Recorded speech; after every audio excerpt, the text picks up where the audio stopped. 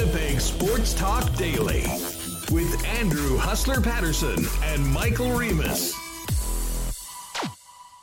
Hey, good afternoon, folks. Welcome to another edition of Winnipeg Sports Talk Daily. Andrew Patterson and Michael Remus with you, and we have a packed lineup coming up today. Obviously, the big story in town, Rick Bowness being hired as the new head coach of the Winnipeg Jets. We will have Sean Reynolds, who spoke to Bones yesterday. Rennie's coming up in a few minutes, and then Murat Atesh as well, both on the Jets' moves. And we'll get some thoughts on the Jets going into Thursday's round one of the NHL draft with Murat, who I believe is already in Montreal. And then a little later on, really looking forward to this, Westy's going to jump on with us. Troy Westwood will get some thoughts on the Bombers' 23-22 victory over the Argos. What it was like seeing Andrew Harris playing against the Bombers in double blue. And, of course, Westy's takes on the Jets offseason as well.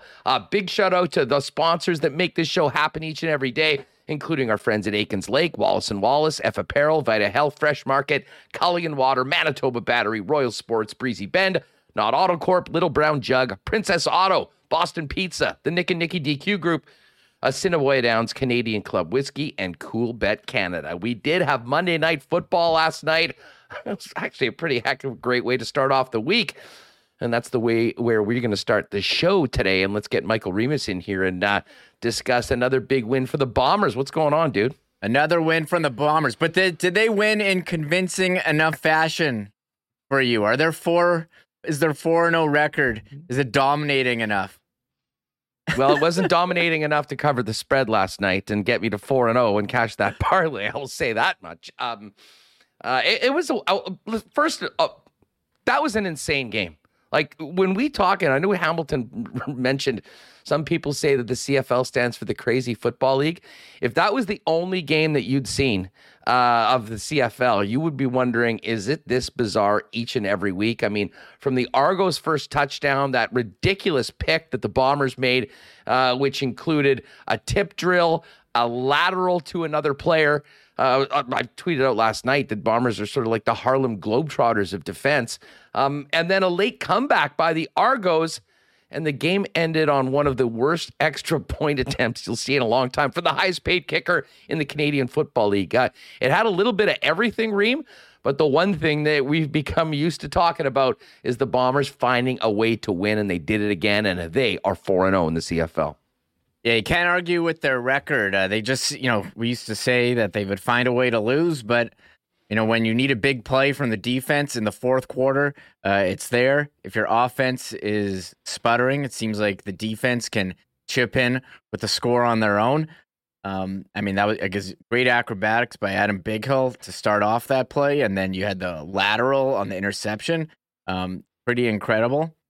So, I thought the Bombers would win, but I definitely thought it would be a bit tougher.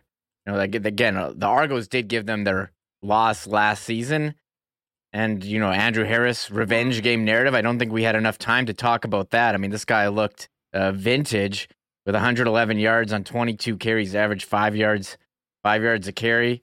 But Mark Leggio came in, made some kicks, 3 for 3 of field goals. That's been a question. The long was only 32, but hey, made the kicks. That's what you want. So that was the difference. You just asked the guys on the Argos side. So again, great entertainment, and you were kind of wondering who was going to step up without Nick Dembski. Dalton Schoen with 5 catches, 73 yards. Greg Ellingson got banged up. He had 3 catches for 50. It was Wolotarski who had the touchdown. So a lot of different contributors. I think there's definitely some questions about the Bombers. I do think they're still number 1 on my power rankings. Well, I know you and Westy are going to get into this about the running backs. I mean, Andrew Harris, big revenge game. Well, every game is a revenge game for Andrew Harris, it seems. I mean, this guy is such an outlier. Running backs are not supposed to be doing what he's doing. Never mind at his age, after 30. He's just about. I don't know whether he passed this last night, past Milt Stiegel, or will do it in the next game. But he's just about up to 4th all time in total yards from scrimmage in CFL history. But man, Reem, what a difference. You looked at the Bomber running attack last night and the Argo running attack, and that's, considering the 2 offensive lines. It just goes to show how much gas Andrew Harris has left in the tank. And it maybe wouldn't be as big of a topic here if the Bombers running game was getting the job done. But with just 60 total yards for the team last night, I mean, that has been a real sore spot so far. And listen, I know there's a lot of pressure on Brady Oliveira to get things going. He had 7 carries last night, an average of 4. A number of times not able to move the chains. And, that ended up bringing Mark Legio out to punt right now. So I don't know. My big takeaway last night, and maybe this was, a little romanticizing, what Andrew Harris meant, but my God, the Winnipeg Blue Bombers miss Andrew Harris. I mean, if Andrew Harris was wearing blue and gold last night, I think the Bombers win that game comfortably by 2 touchdowns. It wasn't that case, and it was the Toronto Argonaut offense that certainly, got the better of the Bombers in most of the yardage. But when it comes down to it, it's turnovers that'll kill you, and there is no more sticky-fingered group than the Bombers secondary. And great to see Winston Rose really set the tone with that pick 6 early in the game. Yeah, and he got burned in week 1. We were talking about him, and so yeah, I agree with you. You look at the turnovers. McLeod Bethel-Thompson, 2 interceptions. Zach Caleros, he had that 1 pick in the end zone. I feel like he I don't want to say often, but when he throws interceptions, it's when the Bombers are trying to score, and sometimes he throws it in the end zone and it gets picked off. I don't have any numbers, but just from watching games, is that a reoccurring theme with him, or am I off base? Well, I mean, listen, he hasn't made that many mistakes, so I mean, a few do stand out. I mean, for the record, I don't think what's his record? Like he's 1 loss as a starter. He's lost 1 game in 3 years for the Bombers. Yeah, the Bombers. So I mean, we're really nitpicking here, but at the same time, you're trying to get points. You can't throw interceptions in the end zone. Well, here's the thing, and I think he would, certainly would love to have that back because, the Bombers on that play, one of the receivers, I can't remember who it was offside by 5 yards. I mean, the flag had gone up. I mean, it was essentially an unnecessary risk because even if it was completed, it was going to be coming back. So, that was unfortunate for the Bombers. I mean, obviously the 3 points would have helped them in the second half. But once again, it was sort of that bend but no break. We've talked about it for so many times. But once again, Argos would get down into the red zone, and the Bombers made big plays up until late in the game when, of course, the Toronto Argonauts were able to get it over the goal line in for 6. And what we thought was going to be a simple convert and sending this game to overtime ended up with the win. And I know we're going to talk to this with Westy a little bit later on, but have you seen the standings, Rebo? I mean, the last place team in the West, the Edmonton Elks, were tied with the first place teams in the East with 1 win so far this season. And Saskatchewan, that's 3-1. Is in 4th place in the West. This has been a common theme over a number of years. I actually thought that this would have been a year that we maybe got away from that and there'd be a little bit more parity. Well, anyone that was expecting that, I think, is sorely mistaken. It is all about the West right now. And, the Argos, despite being 1-2, are tied for first with Montreal. Yeah, it's kind of too bad the way that it's worked out. Farhan Lalji had a really good tweet where you look at some of these losses here.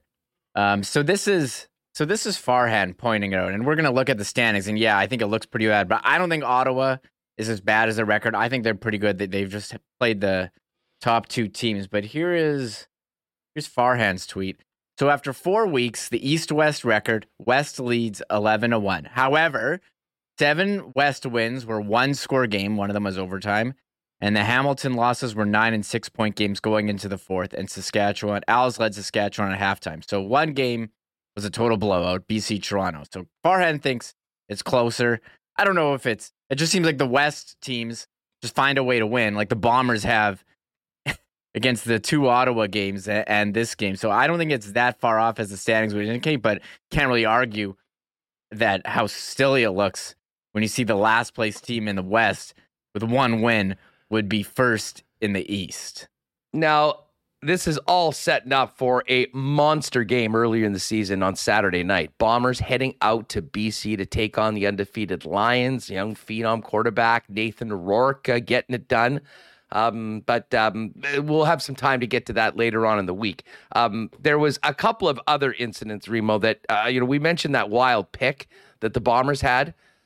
Toronto also got on the board with one of the most bizarre touchdowns I think I've ever seen. And I joke with the guys, it literally was taking an act of God for the Bombers to give up a touchdown.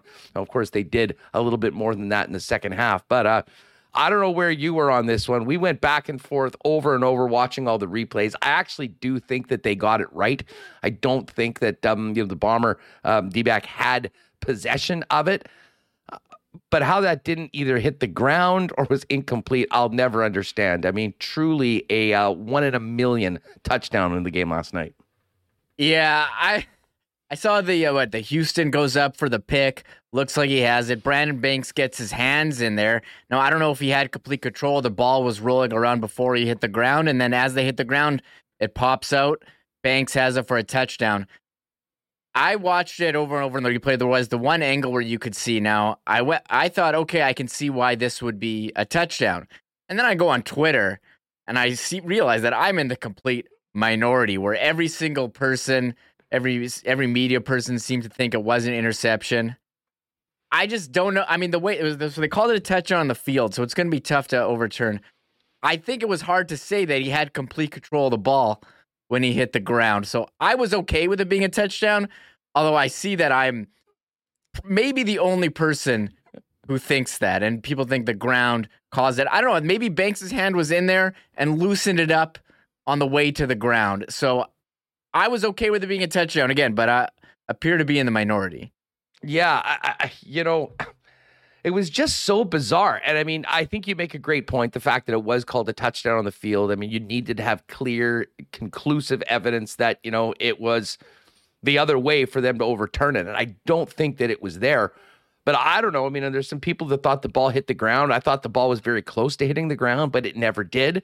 And I don't know. I mean, I never saw Houston with full, clear control being down. I mean, the ball seemed to still be going, and that's why it ended up being a TD. But certainly, and you're exactly right, I think that was as a controversial a play that we've seen in a long time. And hey, well, maybe the Argos got a break early in the game, but they didn't get a break from the football gods at the end of the game. And listen, you know what? You turn the football over 5 times, you don't deserve to win. And I think, when the Argos and Dinwiddie go back and check out what happened with them last night, they'll look to their inability to take care of the football. And that's what good football teams do. And that's why the Bombers are 4-0. They're certainly not blowing anybody out. But when you are able to dominate defensively and get those huge field-changing plays, especially something like a pick six from Rose last night, you'll win your fair share of games right now. And, Zach Caleros didn't need to, look like, the best quarterback in the league last night. They needed to take care of the football. They did that for the most part, with the exception of that one pick that, we talked about earlier. And that is the bread and butter of the Winnipeg Blue Bombers and the reason why they are still the team to beat going into this monster matchup on Saturday night against BC. Yeah, we can get into what matchup. We'll just get it. I was going to say something else, but you know what? You just hit the nail right on the head with everything you said there. I was going to say that, maybe the Bombers, as it is early, it's, beginning of the season, and maybe the offense will be clicking more as it goes on. I mean, you have so many new phases here. They didn't have Dembski, as we talked about, Andrew Harris, Kenny Lawler gone. So I liked what Dalton Schoen has done early on. We talked about him in training camp, so we'll see how the Bombers' offense gels as the season goes on. But this game on Saturday, how concerned are you? Okay, Monday, Eastern time zone, and then you go home, and now you have to go to the West time zone for Saturday's game. That's like a couple different time zones, Huss. We banned time zone zone conversation during the Maurice era. Are we bringing it back off suspension to talk about this game? Look, I thought yesterday's game was going to be like a letdown game, a look-ahead game where you're favored quite a bit against Toronto. You come in and you're not at your best. I think this is a real challenger. I'm curious to see how Nathan Rourke goes against a real defense. Like, I don't think BC's putting up 50 points again. But I think the Bombers definitely behind the 8 ball here, having played with the short week. Plus, I mean, if it was a home game, they'll be okay. But you have to go to BC, and it's an afternoon game as well. So you're playing even shorter week. Well, and I mean, like, listen, they're going to be off today. They'll get some treatment. I mean, they might have it one day of practice and then a travel day. slash walkthrough, and then going at it on Saturday. Certainly, when you look at the schedule, this might be the toughest spot game for the Bombers all year. And, we've kind of taken a look at some other teams that have been in those situations, and it hasn't been kind to them. That being said, I think the emergence of BC and the way that they played so far and the buzz that they've generated, I think there's less likely you'll have a letdown from the Bombers in this game, just because, frankly, they're so consistent with what they've been doing. But I think they'll be looking forward to trying to make a statement and remind everyone that they're still the man, if you will. And Nate Rourke and the rest of the BC line still have ways to go. Although I will say this, and we'll get to the Cool Bet lines a little later on, I can't remember the last time the Bombers were an underdog in a football game. Yeah, that's a good question. I don't recall, but BC's definitely earned it. They're at home. I mean, you look at the quarterback rating. I saw, was it Darren who tweeted this out? Like, you got a bunch of guys in their QB efficiency rating. Here it is. What do you got? Fajardo 97, Caleros 97, Bo Levi 96, Nathan Rourke 135. I mean, he's been absolutely insane. 83% passing completion, 9 touchdowns, 2 interceptions. They've just beat up on these teams. So, but look, they played who they play. Ottawa, Toronto, I think is better than they went toe to toe with. Toronto, Edmonton. They're not playing anyone that great. So we'll see how the Bombers defense goes. And I think it'll be a big challenge. I'm looking forward to seeing it. I usually just lock Nathan Rourke in fantasy, but I have a hard time wanting to play him against the Bombers defense. Well, he's going to probably have about 90% ownership in some of those DFS contests right now, the way that he's playing right now, between the passing, the running yards, the points they've been putting up. But this will be the test for the British Columbia Lions. We'll talk more about it throughout the week as we get closer to Saturday and the Bombers' big game. We're going to have Sean Reynolds jump on in just a second here on the show. Before we do that, big shout out to our friends at Aikens Lake. We're going to get out to Aikens Lake Wilderness Lodge in early August. Cannot wait for it. And, man, we've been seeing some absolute monster fish being pulled out of the lake lately over on their social feeds at Aikens Lake. If you're thinking about maybe planning either a family trip or a long-awaited corporate getaway, Aikens is the spot. You can be on the water in less than 2 hours from the city of Winnipeg. Find out more at aikenslake.com or hit up our pal Pitt Terren on Twitter for more information at Aikens Lake. Mention our friends at Wallace & Wallace have a lot going on right now. We often talked about their fencing, their overhead doors for your garage, and I know they were there taking care of Remus, who had a garage door issue. But they also install and service boathouse doors. In fact, if you're ripping around the lake and one of the boathouse doors catches your eye, chances are it's one of theirs.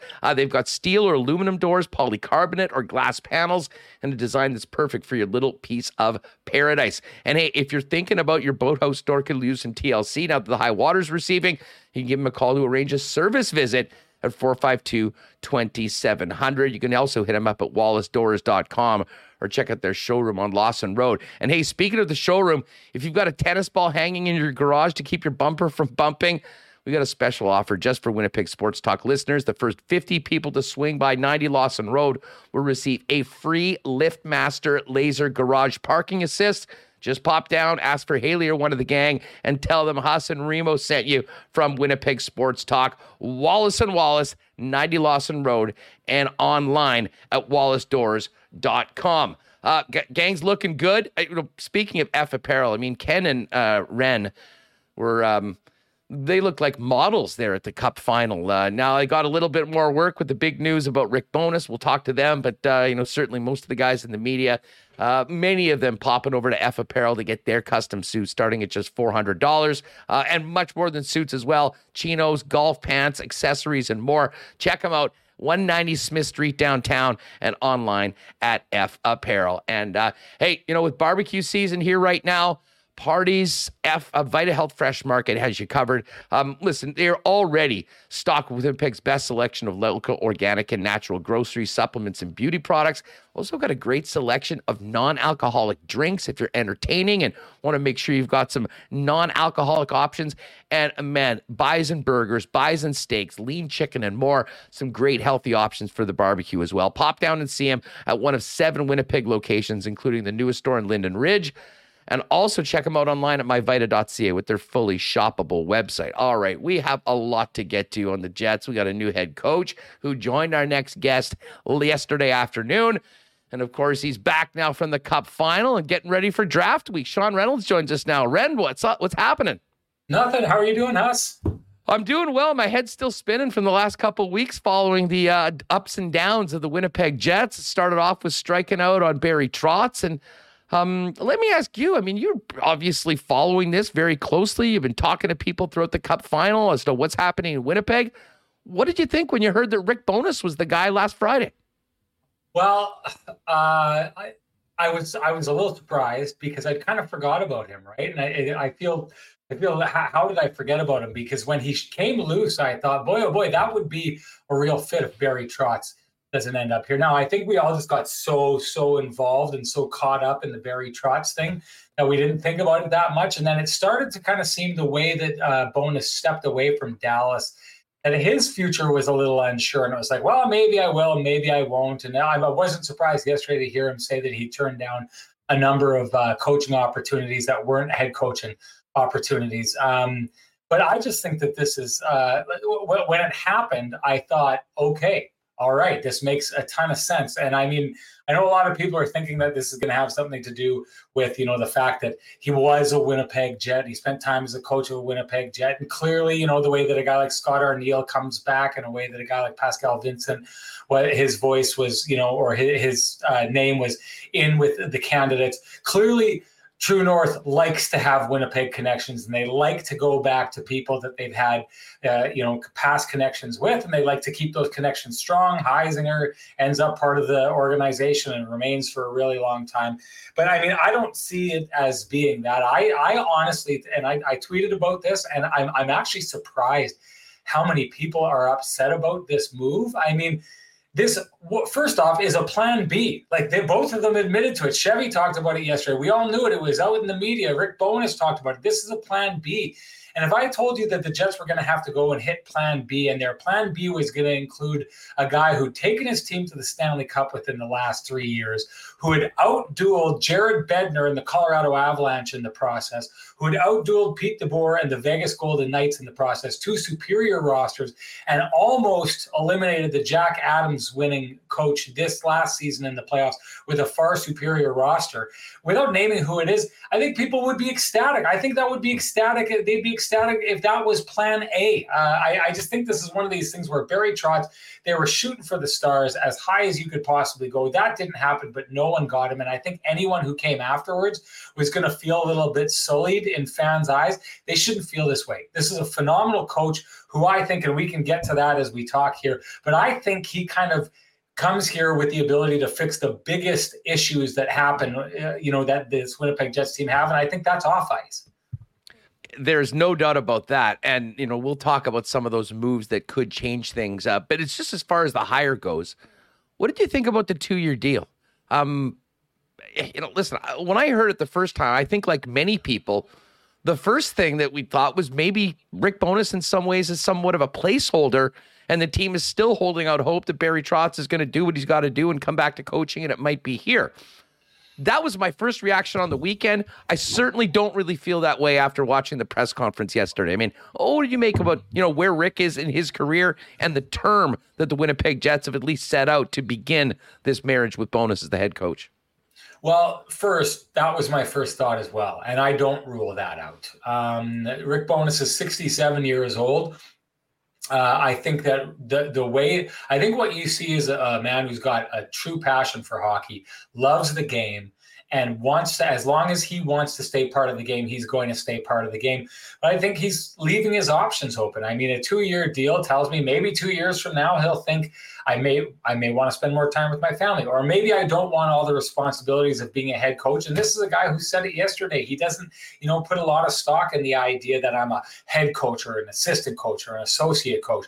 He's kind of okay just coaching. And I think he's shown in the past that he does enough and gets enough out of his players as an assistant coach that there's probably a lot of, feeling of quality of life that comes out of playing that role if he has to roll into that. So, I mean, if Barry Trotz came back next year, said that he wanted to coach, and the Winnipeg Jets had a conversation with Rick Bowness and said, look, I think Barry Trotz wants to come back and coach, and I think he'd like to lock this down for 5 years. I know we've got you under contract for 1 more year, but if we were interested in going down that road and locking up something a little bit more long-term, can we have a conversation first to see if you want to do this that long? And if you don't, are you okay with us working on the option of trying to lock down someone for a longer term kind of idea, which we know the Jets love, right? Like they wanted Paul Maurice. I still think that they, wouldn't have moved on from Paul Maurice if he wouldn't have moved on himself. This is a team that likes stability. They like long-term hires. Like I said, Heisinger is proof of that. Kevin Cheveldayoff is proof of that. Paul Maurice was proof of that. So to have a coach for just 2 years, I think speaks more to Rick Bowness's situation, and that he is not certain that he wants to be locked down for 4 or 5, 6 years, as much as he wants to just be in a place where he can coach, he can have an effect, and see where that takes him 2 years from now. Yeah, and you make a great point, because Ren, when at the beginning of this process, when Bowness stepped down from Dallas and was mentioned as a potential guy in Winnipeg, no one was really talking about the head coaching job. It was that he would be a great associate or assistant coach, and has a great relationship with Barry Trotz, and wouldn't that be a great combination of two guys to come in, staff, as well as maybe a younger person to come in for that. So I wouldn't rule out that that's actually been discussed. The one thing that I'll say, I did see an interview with Bobcat and John Shannon talking with Barry Trotz yesterday, and I certainly got the feeling that Barry Trotz might be back coaching sooner as opposed to later, and that could be at some point this season. Now, I kind of have a hard time imagining the Jets going this route with Bowness, and then as soon as Barry Trotz is good to go, I mean, having him come in mid-season, and that might mean that there's an opportunity ahead of it. But I'm sure it's something that's been discussed. And I mean, your colleague Elliot Friedman discussing just how, I can't remember what the way he described it, but things got a little crazy in Winnipeg when they got the no from Barry Trotz and where they went from that.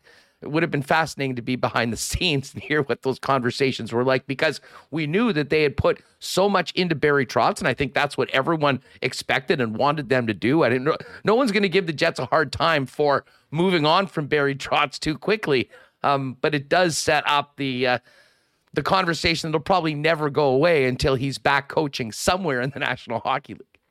Yeah, and I think the one thing about the Barry Trotz situation is I feel like, and I don't know how you feel about this, Huss, but it feels like the way this shook down is that a whole bunch of teams took a run at Barry Trotz, and then they fell by the wayside, and the Jets were the last team standing. And so I think the feeling that comes from Jets fans is that Barry Trotz basically said, no thanks, no thanks, no thanks, no thanks, no thanks to everybody, and then got to the Jets and was like, I don't know, I really want to do this, and then was like, you know what, I'm going to take a year off.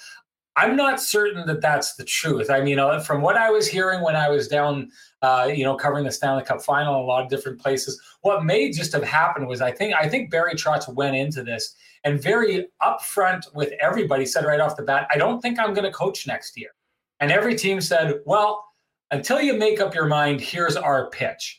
And I think Barry Trotz listened to all those different pitches and said, I appreciate the pitch, but I still don't think I'm going to coach this year. And I think what happened is most of the other teams said, okay, we're going to move on. Thanks for your time. I just think that the Jets didn't move on. I think that the Jets held on to every possible chance that Barry Trotz may just say, okay, I'm going to come back. And that's why they may be the last team standing. So I guess the caution that I would put with all this is when Barry Trotz does come back, I think people are left with the impression that the Jets were the last team standing. So they would be the first team to be revisited by Barry Trotz when he came back. I don't necessarily know that that's 100% truthful, and that there wouldn't be other options that he would be looking for or other fits that he would think were maybe a better fit than that. So I would say that there should be caution with people when they talk about Barry Trotz, thinking that when he does come back, things are going to pick up right where they left off, and the first option is going to be the winner. Hey, great to see so many people out this afternoon watching us live on YouTube. If you haven't already, folks, make sure you hit that red subscribe button and give a thumbs up to the episode. Always helps us spread the channel. And of course, you can check out Kenny and Rennie as well and give them a sub.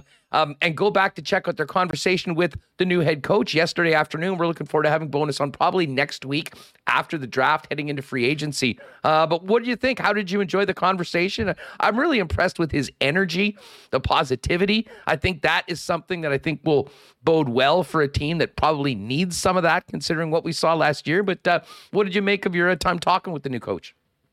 I mean, I've spoken with him before in covering him down south. I've spoken with players who talk about him, who have been coached by him. This is a guy everybody loves. But what stands out to me, Huss, more than anything is he talked about it quite a bit yesterday. This is a guy who holds people accountable. And quite often those two things don't go together. That coach that is always on you and, preaching accountability. You think of a guy like Ken Hitchcock, right? Who is always hammering home accountability. And that can create a lot of problems with your players, right? It's hard to have someone come up to you and say, you know what, you're not good enough. You need to be better. You're not doing enough. Pointing out all the warts in your game, pointing out your lack of effort on nights where in an 82 season grind, sometimes you think you deserve nights off or whatever. The thing that blows me away about Rick Bowness is the one thing I've heard time and time again with him is he demands accountability, and you are not going to get away with not being accountable when you play for Rick Bowness. And yet, listen, Huss, I don't know if you heard that thing that was on the internet about Tyler Seguin talking about Rick Bowness, and you could hear the ache in him that he'd left and that he'd lost that coach. And you can imagine a player like Tyler Seguin would have been held accountable and would have had, both barrels turned on him by Rick Bowness on a number of occasions, and still feels that way about this coach. I think, and this is what I was alluding to when we first started talking. I think when he talked yesterday and said, when Paul Friesen asked him a great question about how he handles star players who aren't being accountable, he said, if you're not being accountable, you're going to hear about it from me. I'm going to tell you what you need to do. And if you don't do it, then your ice time is going to get cut back. That's the way it's going to be. If you're an offensive player who loves to score, you're not going to have as many opportunities to score because I'm not going to put you on the ice to score. I just think that every Jets fan heard that and thought, well, that's not what's been happening around here the last, 5, 6, 7 years, right? It's pretty obvious that hasn't been happening in Winnipeg. So when we talk about what needs fixing most in Winnipeg, I still think there needs to be roster tinkering. I think the people who think that Rick Bowness is walking in and taking this team to the Stanley Cup final needs to take a look at the two teams that just played in the Stanley Cup final, look at their rosters, and give your head a little bit of a shake. There's more that needs to be done here. But I do think Rick Bowness can get the most out of this roster as it exists. And I do think that Rick Bowness can bring an accountability to this Jets team and this Jets locker room that it sure looks like from the conversations that the players were having in the media out loud, it sure looks like that accountability has been missed. Well, there's no doubt about it. And I think that was music to any fan's ears. And I'll be honest, I think the majority of the players in that locker room wanted to hear that as well. The question from Freezer, we all knew who he was talking about. I mean, it was Mark Scheifele. And that situation's very interesting, considering, we heard guys like Drager earlier this summer saying he doesn't see a scenario where Scheifele is back. It sounds like it's done a 180 right now. And I mean, certainly some of that could be very much tied into the uncertainty of Pierre-Luc Dubois' long-term future here in Winnipeg. Yeah. But I do wonder, Scheifele's situation coming back to the team with a brand new head coach and potentially with a new captain if Blake Wheeler moves on. Yeah, I mean, here's the deal, and I think that Rick Bowness is.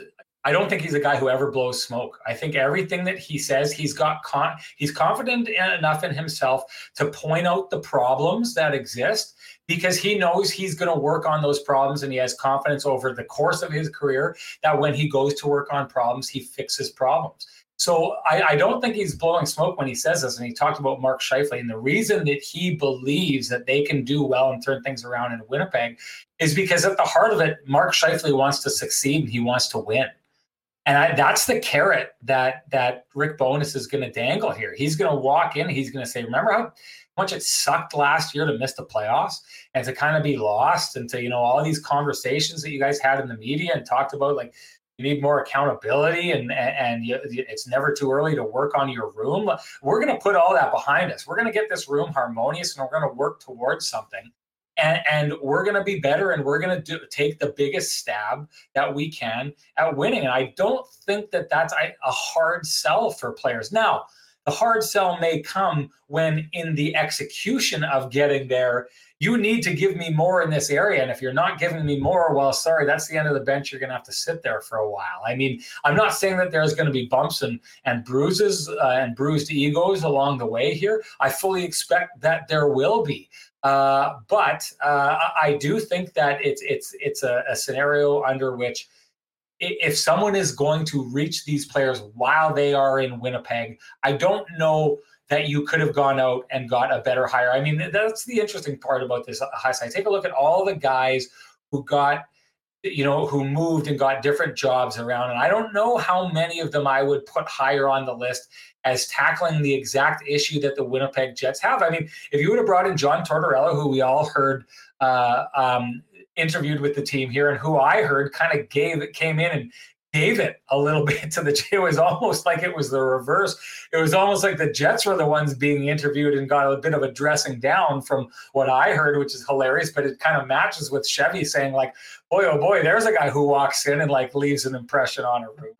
But I mean, if he came in, it was going to be a my way or the highway kind of situation. And we already saw how Laine responded to that. We've seen how Pierre-Luc Dubois responded to that in the past. I mean, his way of doing things is a my way or the highway. You're getting on board, or you're not getting much from me.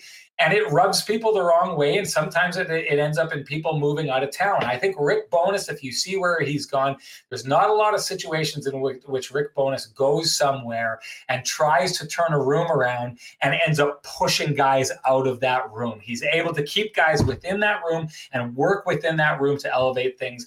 And I think that that's what the Jets want. And I know, Huss, we're talking about, the potential for Wheeler to be moved. But at the heart of it, I still think that Kevin Cheveldayoff believes in the group that he's put together. And he would feel so much redemption if a coach came in and got this roster to show what it's capable of. Because it would just, everyone wants to feel as though their work has been affirmed. And I feel like Cheveldayoff would feel his work was affirmed if he kept this for the most part, kept this core and had a coach come in and get them working.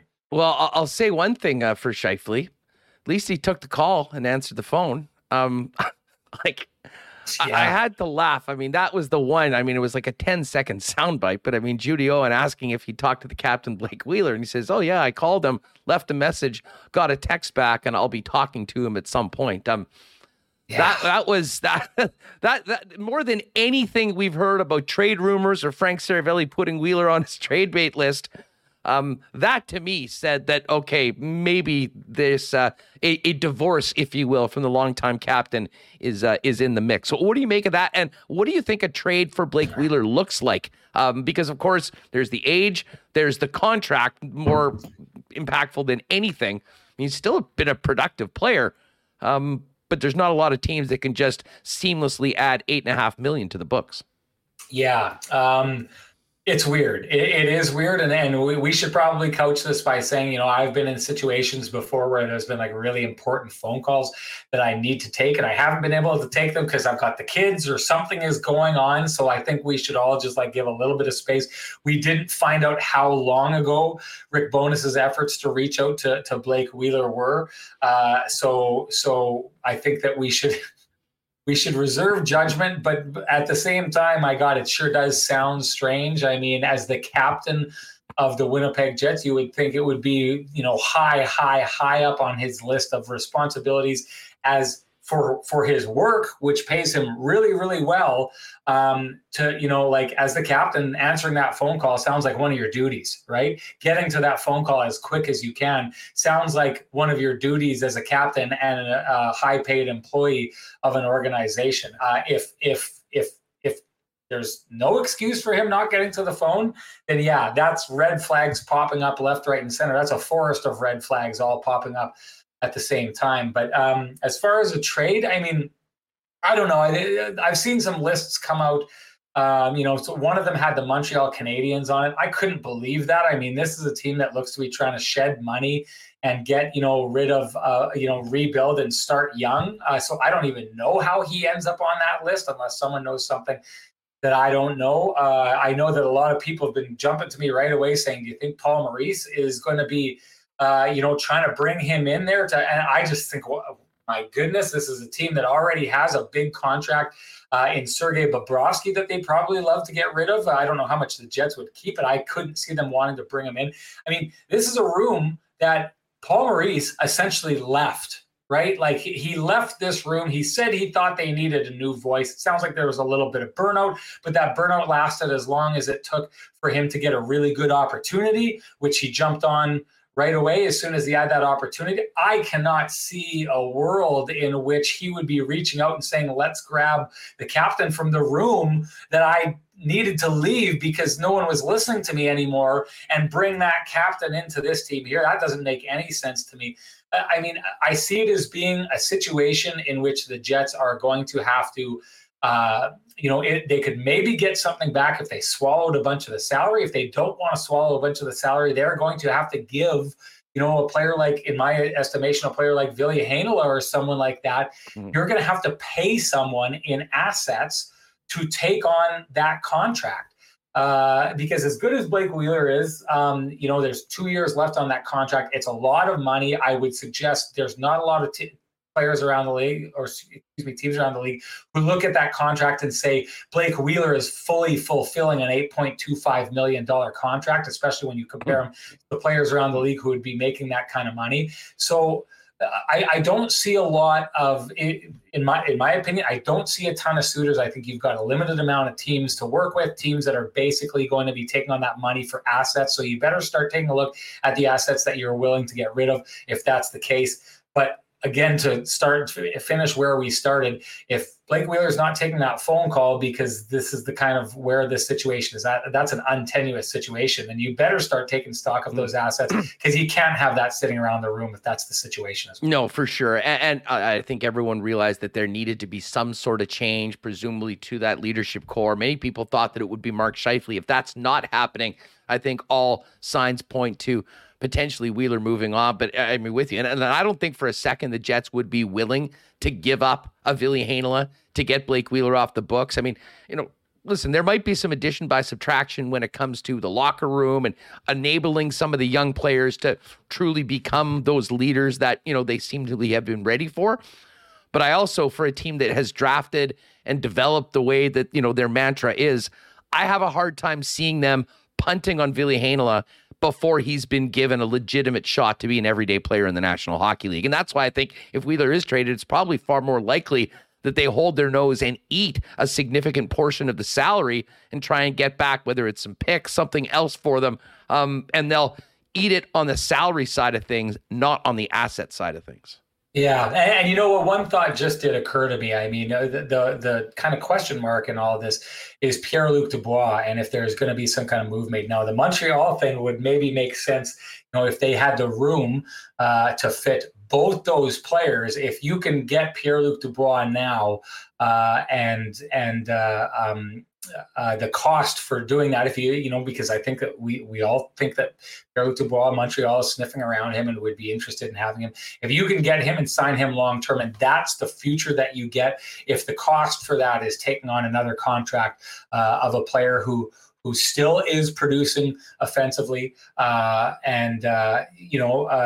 only has 2 years more on the books for you to deal with, I could see a potential scenario by which that would happen, especially after they've moved Shea Weber's money off the books the way that they have. So I'm revisiting it. That kind of popped into my head as you were talking, but yeah, I could see that. Red, well, listen, I know that the management and everyone's on their way to Montreal. You've got the general managers meetings tomorrow. The first round of the draft is Thursday night. This is traditionally the time when deals get made. How many players from last year's team do you think might be no longer property of the Jets once we get to next week? I mean, I wouldn't be surprised if RFAs like or sorry UFAs like Sanford walk. I do think the Jets need to put some work into their bottom six. I mean, I could see them doing something like that. I could see them making room on the back end. But I've always been one to say this, and I've said this, and I'm probably going to get burnt because most people are saying something else. But I've said since the beginning, I didn't think Scheifele was going anywhere, and I do think that the Jets fielded some phone calls or had some conversations about Mark Scheifele, and I just don't think you can get back what you need from Mark Scheifele without punting on your present and saying, well, give us a bunch of futures, or B, trying to win that trade through volume, because I don't think anyone is looking and saying, okay, like St. Louis isn't looking and saying, okay, we'll give you Ryan O'Reilly and you give us Mark Scheifele. That's not what's happening. The teams aren't out there looking. So I think that becomes a hard trade to make. So I think the issues that we've been talking about are right at the core for the Winnipeg Jets. The Pierre-Luc Dubois, the Mark Scheifeles, the Blake Wheelers, and those core pieces are hard to move, whether it's money that's an issue or whether it's getting a full return that keeps your team happy and competitive right now. That can be problematic and that can be troublesome. So I don't personally see major roster construction unless they can get someone to take on Blake Wheeler's contract. And the tricky part for them with Pierre-Luc Dubois is Pierre-Luc Dubois has got time. I mean, he's going to get paid this year regardless based on, his arbitration rights. He's going to get a good contract that I don't think is going to be that far below what he'd get on the open market. So he can wait and be patient, and the team that thinks they're going to get him in unrestricted free agency can wait and be patient as well, especially if it's a team like the Montreal Canadiens who aren't in win now mode. So I think it makes it hard to move Pierre-Luc Dubois and get something back.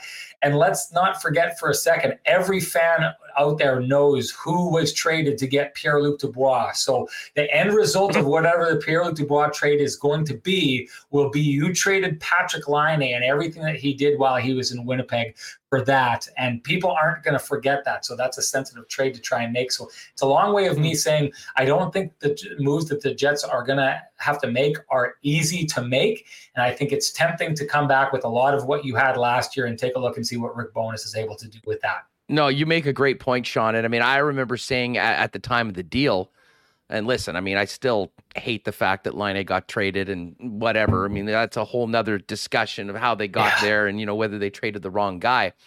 But the bottom line is when they traded Patrik Laine for the return, I think I said a number of times on this show, this will be an unmitigated disaster if they don't get this player to commit long-term to Winnipeg. Now, maybe that's a little harsh because, again, you can like if they make a killer deal for the guy and it helps the team long-term, I guess it could be salvageable. But to most people following the team, you trade Patrik Laine for a guy that wants to leave town at his first possible exit. That's terrible for the Winnipeg Jets. And maybe more so for all the things that people will give the GM a hard time about, that will stand above everything else. Well, and here's the interesting thing. This is the one thing that I always, when Patrik Laine was sent out of town, you almost felt from Kevin Cheveldayoff and from Maurice and Blake Wheeler, there was almost a bit, and maybe I'm reading into this too much, but it almost felt like there was a bit of a good riddance kind of feeling with them. And I never understood that because this was a guy who wanted to stay in Winnipeg long-term, right? And I think that this, to me, Huss, is the most interesting part about this. If Rick Bowness goes into this room and is able to kind of correct this room and fix the things that have been festering in that room for a really long time, the one thought in my mind is going to be, what if that move was made? What if Rick Bowness had taken over this room back when Patrik Laine was still here?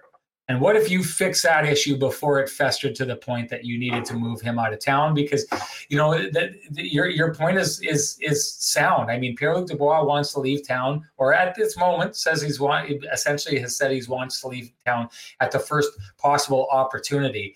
Patrik Laine was here scoring goals, delighting the fans, being his unique, quirky self, which I think, caused some problems. But at the same time, maybe you got to embrace what the player is.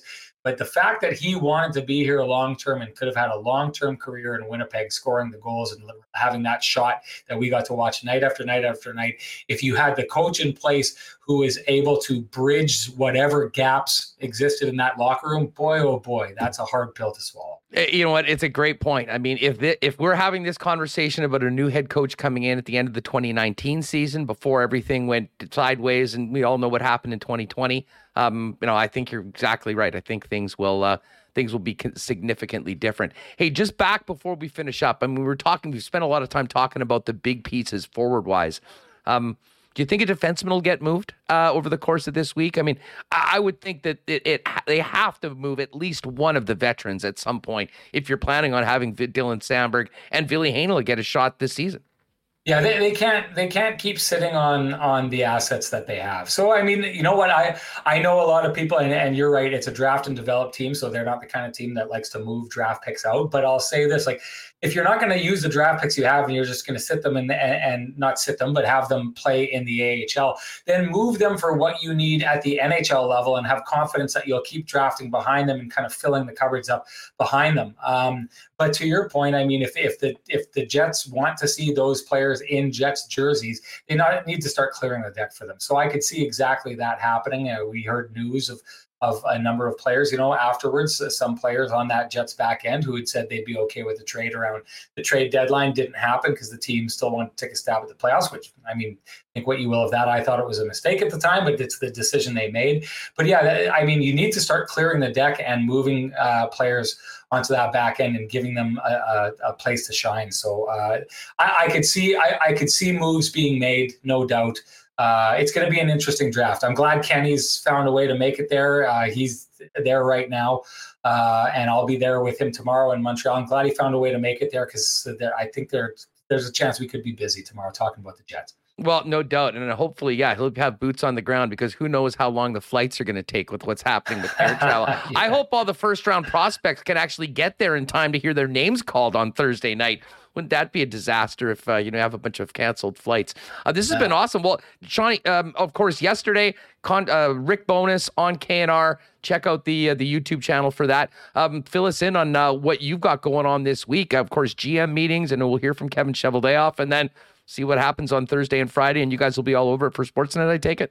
Yeah, you bet. I mean, first and foremost, that's our jobs. We got to hop on that. But we're going to have a Kenny and Rennie tonight with Sammy Cosentino.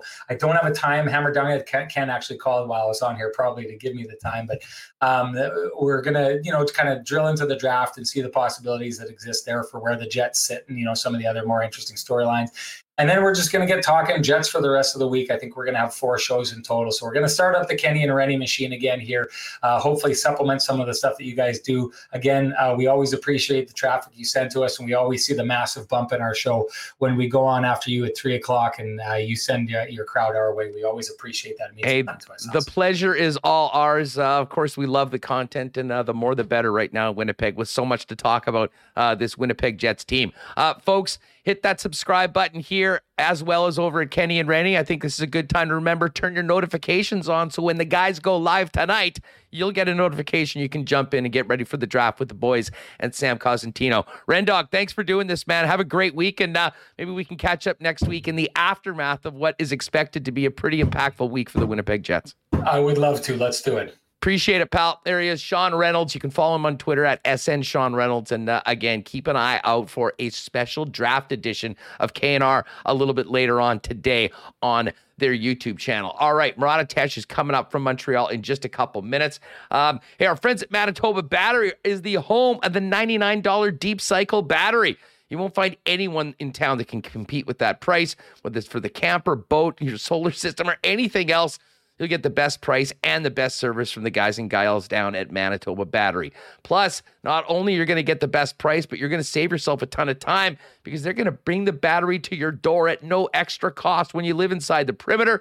And for you folks that may live a little outside the city, but within the Winnipeg area, they'll still bring it to you for a small additional fee. Forget the big box stores when it comes to batteries. Shop local, get a better price, and enjoy the convenience and service that Manitoba Battery has to offer. Hit them up online at manitobabattery.com or go visit the team in the coolest JetBlue building in Winnipeg at 1026 Logan Avenue, open 8 to 6 daily. I had a great time yesterday talking with Greg from Royal Sports about the upcoming summer. I know we spent a lot of time talking about all the great Jets gear, Bomber gear, and merchandise that they have.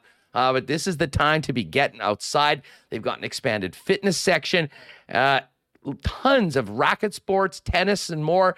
And of course, disc golf. If you haven't tried it, you'll have a heck of a lot of fun doing it. And they have a ton of discs and equipment that have come in over the last few weeks to help you dominate summer. Of course, softball, baseball, and more. And of course, a huge selection of bikes. Royal Sports really does have it all. Pop on down to the Superstore, 750 Pembina Highway, and check them out online at Royal Sports Pembina on Instagram, of course, and we have the latest news on merchandise drops, sales, and of course, a big tent sale coming up after Labor Day as well. And our friends at Culligan Water continue to be the leaders in the water game, locally owned and celebrating over 65 years in business.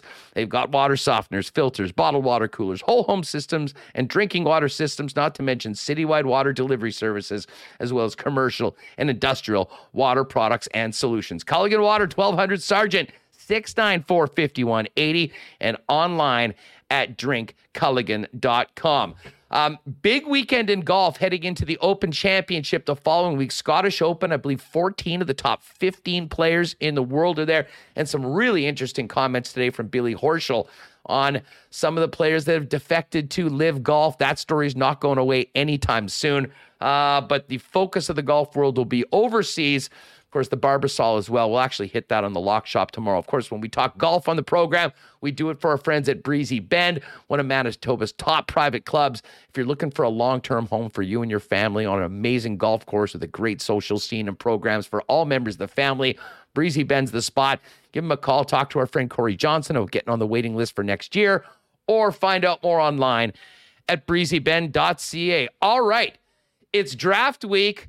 Murat Atesh has boots on the ground in Montreal, and we have a lot to talk to with Murat. Let's welcome him in now. What's going on? How are your travels out east? Hey, travels have gone really smoothly.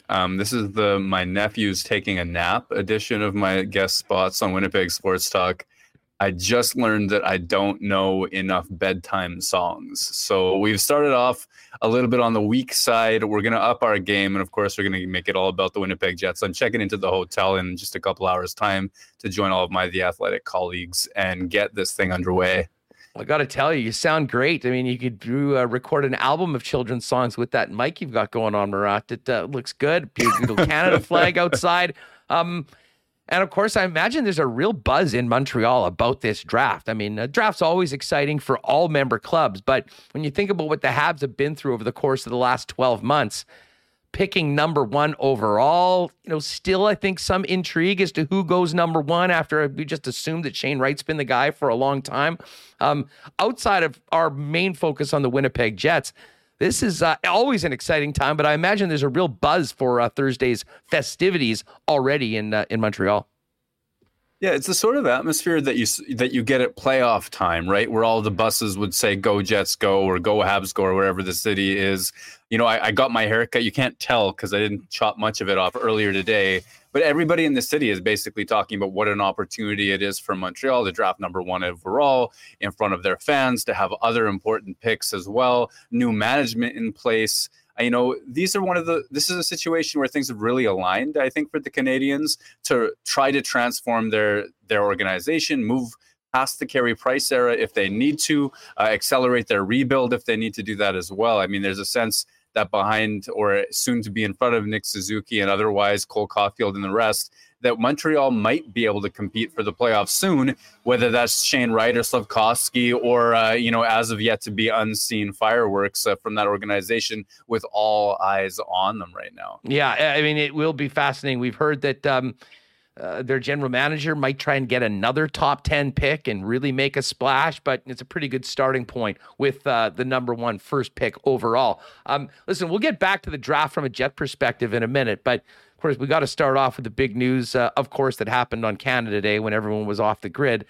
Rick Bowness, as reported by Darren Dreger, officially announced on Sunday as the head coach, introduced yesterday, is the new guy behind the bench. What was your first reaction when you heard Rick Bowness? Because I don't know about you, I really caught me off guard considering many of the names that most of the insiders had been throwing out that were sort of down to the final choices for Winnipeg. Yeah, I'll be honest. I mean, I feel like I have been fairly close to a lot of the discussion around the Winnipeg Jets head coaching search. And despite that, Rick Bowness's name was a surprise to me on Friday morning. I had even previously, I think it was Thursday when Kevin Weeks was talking about Rick Tocchet as a front runner. I had also heard about Rick Tocchet as a front runner, and I was tweeting about that as a possibility as late as Thursday. But the interesting thing is that after I tweeted that, one of my sources said, you know what, maybe back off on the Rick Tocchet thing. I'm not sure that it's 100% going to be him. And then that sort of perked my ears. I wasn't able to get any sort of clarity on who else it might have been because, of course, by then Jim Montgomery was off the board, but we'd heard some other names. You always wonder if, Pascal Vincent, all these other sorts of things as well. Rick Tocchet, of course. And then Rick Bowness, which seems to make all kinds of sense in hindsight with connections to the organization, familiarity with the coaching staff, including Scott Arniel being brought on board. There's a lot of different things that sort of make him and Winnipeg sing, at least from an organizational familiarity point of view. I have to be honest, I was stunned. I didn't know that was going to happen whatsoever. Now, you've got an extensive piece in The Athletic, folks. You should be subscribing and checking out all of Murat's work over there. It's what Winnipeg Jets are getting in Rick Bowness as the next head coach. I'll tell you one thing, certainly a guy that is phenomenal in front of a microphone. I think, it just goes to show the reputation he had has been well earned as one of the true class acts in the National Hockey League. He was charming yesterday. I think he said a lot of the right things to fans that were on the fence. But you've dug into this quite a bit. We'll just get right to it. What are the Jets getting in this head coach? And, where's your level of optimism that some of the things that plagued the Jets last season in that disappointing year can turn around under the 67-year-old? Yeah, first of all, it's almost impossible to talk about him without referencing his age, 67 years old. He's not, an old-sounding person to speak to. He doesn't sound like hockey has passed him by or anything like that. He's certainly an articulate speaker, an energized guy. He, talks about playing a modern, more difficult to play against game and all sorts of stuff. I was able to stream most of that press conference and then follow it afterwards while I was on an airplane to here in Montreal. Certainly an articulate speaker. And what we've been talking about all along is what does Winnipeg need the most? It needs a sense of accountability. It needs a sense of buy-in. There have been some criticisms of why would you need a veteran coach or perhaps the most veteran coach. If you count all of his assistant coaching gigs, I believe he stood behind an NHL bench for more games than any other coach in National Hockey League history. But I don't think you can walk into the Winnipeg Jets room right now as a green rookie, no matter how brilliant you are, and turn things all of the way around. So I think that's going to be, an important presence for him. In terms of actual resume, that's what the piece that you're referencing does at The Athletic. It goes through what he did in Dallas. And there's a couple of key things that stand out in contrast to what Winnipeg has done in the last few years, and a couple of things that are going to be quite familiar. One, well-spoken, articulate coach who gives great quotes no matter what's going on the ice. That reminds me of Paul Maurice.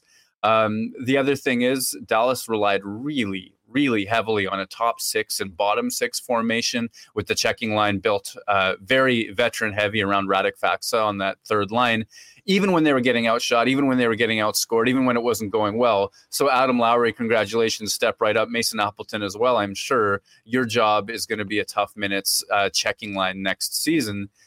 But there's some nice things, too. In Winnipeg, we're used to seeing Mark Scheifele, Kyle Connor, and others well over 20 minutes, all situation minutes. Maybe I've heard people on other teams tell me the game plan against Winnipeg, wait till those guys get tired, they'll make a mistake, they'll miss a defensive assignment, will roll.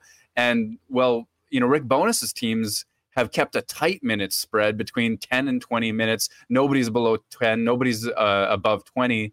And that's kind of an encouraging sign from the forward group that you're probably going to see ice time measured with performance, ice time sort of a little bit more of an active fourth line and a little bit less overdependence on the absolute top guys.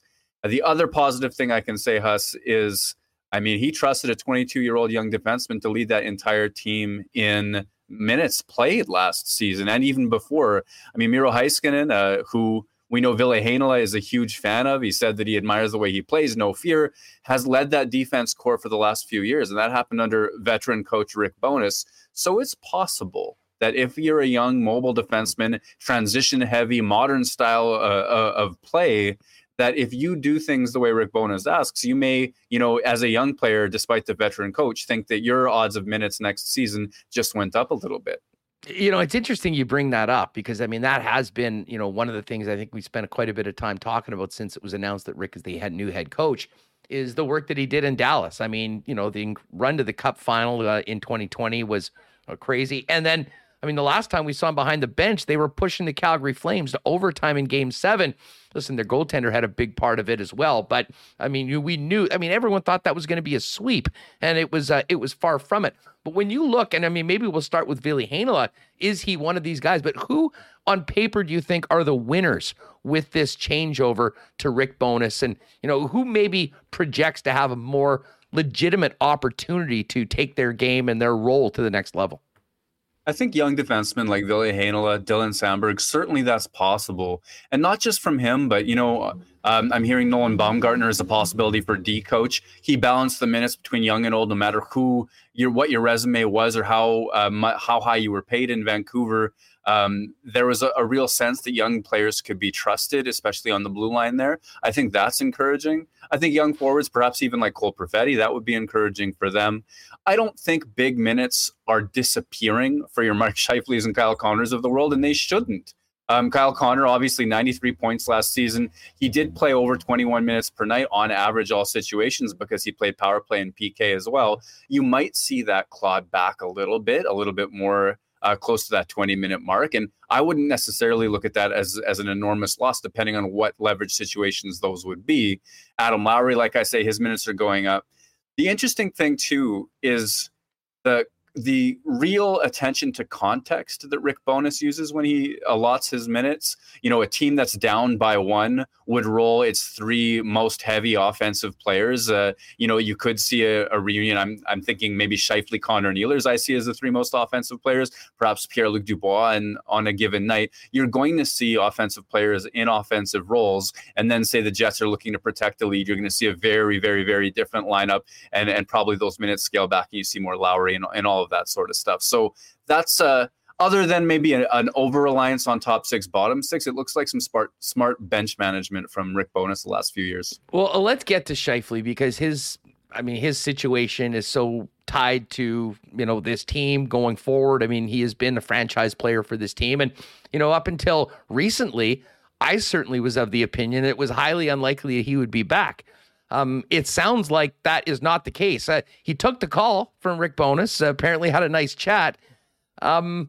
How much do you think Scheifele's situation, the apparent want to try and work this out and bring him back, in your mind, is tied to the uncertainty about the future of Pierre-Luc Dubois?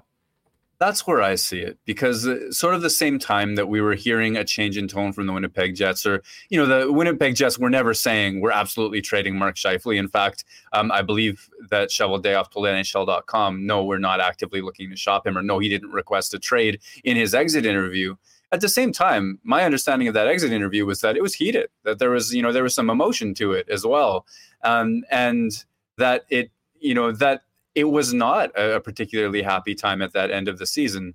But then by the time you hear about Pierre-Luc Dubois' likelihood of testing unrestricted free agency 2 years from now, and you really start to get the sense that Mark Scheifele becomes an extremely important player, that's when the verbal changed to me. That's when I think the tone coming from the Winnipeg Jets changed.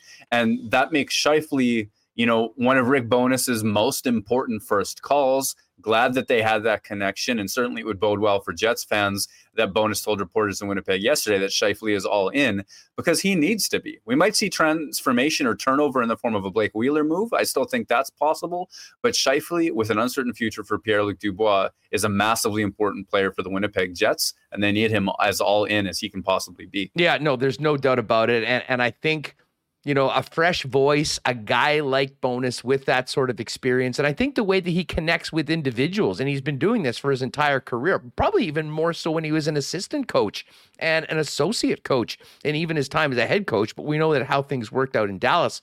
I would say this, the opportunity for Scheif to come back with somewhat of a clean slate and be that player that he had been in the past, I think is greater with Rick Bowness in the mix than maybe some of the other players, which brings us to Blake Wheeler. I'm sure you heard yesterday, Judy Owen ask if he talked to the captain, said that he called him, left a message, and got a text back, and they would be talking at some point. Is Blake Wheeler a Jet next week, do you think? Next week, maybe next season. I'm really not thinking that that's the case. I think this is a situation where player and club are more or less interested in moving on from each other at this stage. It would be the end of really quite an era. You go back to, I take it back to that $8.25 million extension, signed after the 2017-18 playoffs, which I considered to be a bet on the franchise's part on Blake Wheeler as a person and as a player to be that leader who's going to take the Jets to continue deep playoff runs right through 2024 when that and Mark Scheifele and Connor Hellebuck's contracts eventually came to an end as well. That's sort of the bet that the franchise made. And right from, we haven't seen that level of success. We've seen an awful lot of difficulty, and that includes, Dustin Byfuglien's departure. I don't think anybody predicted that. All sorts of things. But I don't think things have gone the way that player or club imagined that they would when they signed that particular contract. He's still a contributing player. He's still a useful player. But I do get the sense that he would like to move on. He's definitely open to it at bare minimum, and Winnipeg would like to move on as well. And let me just tell you, anyone, you don't have to be a general manager or a head coach. You give somebody a phone call, get a text back. That's not the most that's not a date waiting to happen, is it? That's a gentle rejection coming in your future. Yeah, listen, I will hold out the possibility, and it was the 4th of July, maybe they're out off the grid or something like that, but the bottom line is, this was announced we knew that it was happening on Friday. I'm sure at that point the reaching out began. So, once you get to the Monday and there still hasn't been a connection with the captain of the team, I think kind of tells you where things are going to be going.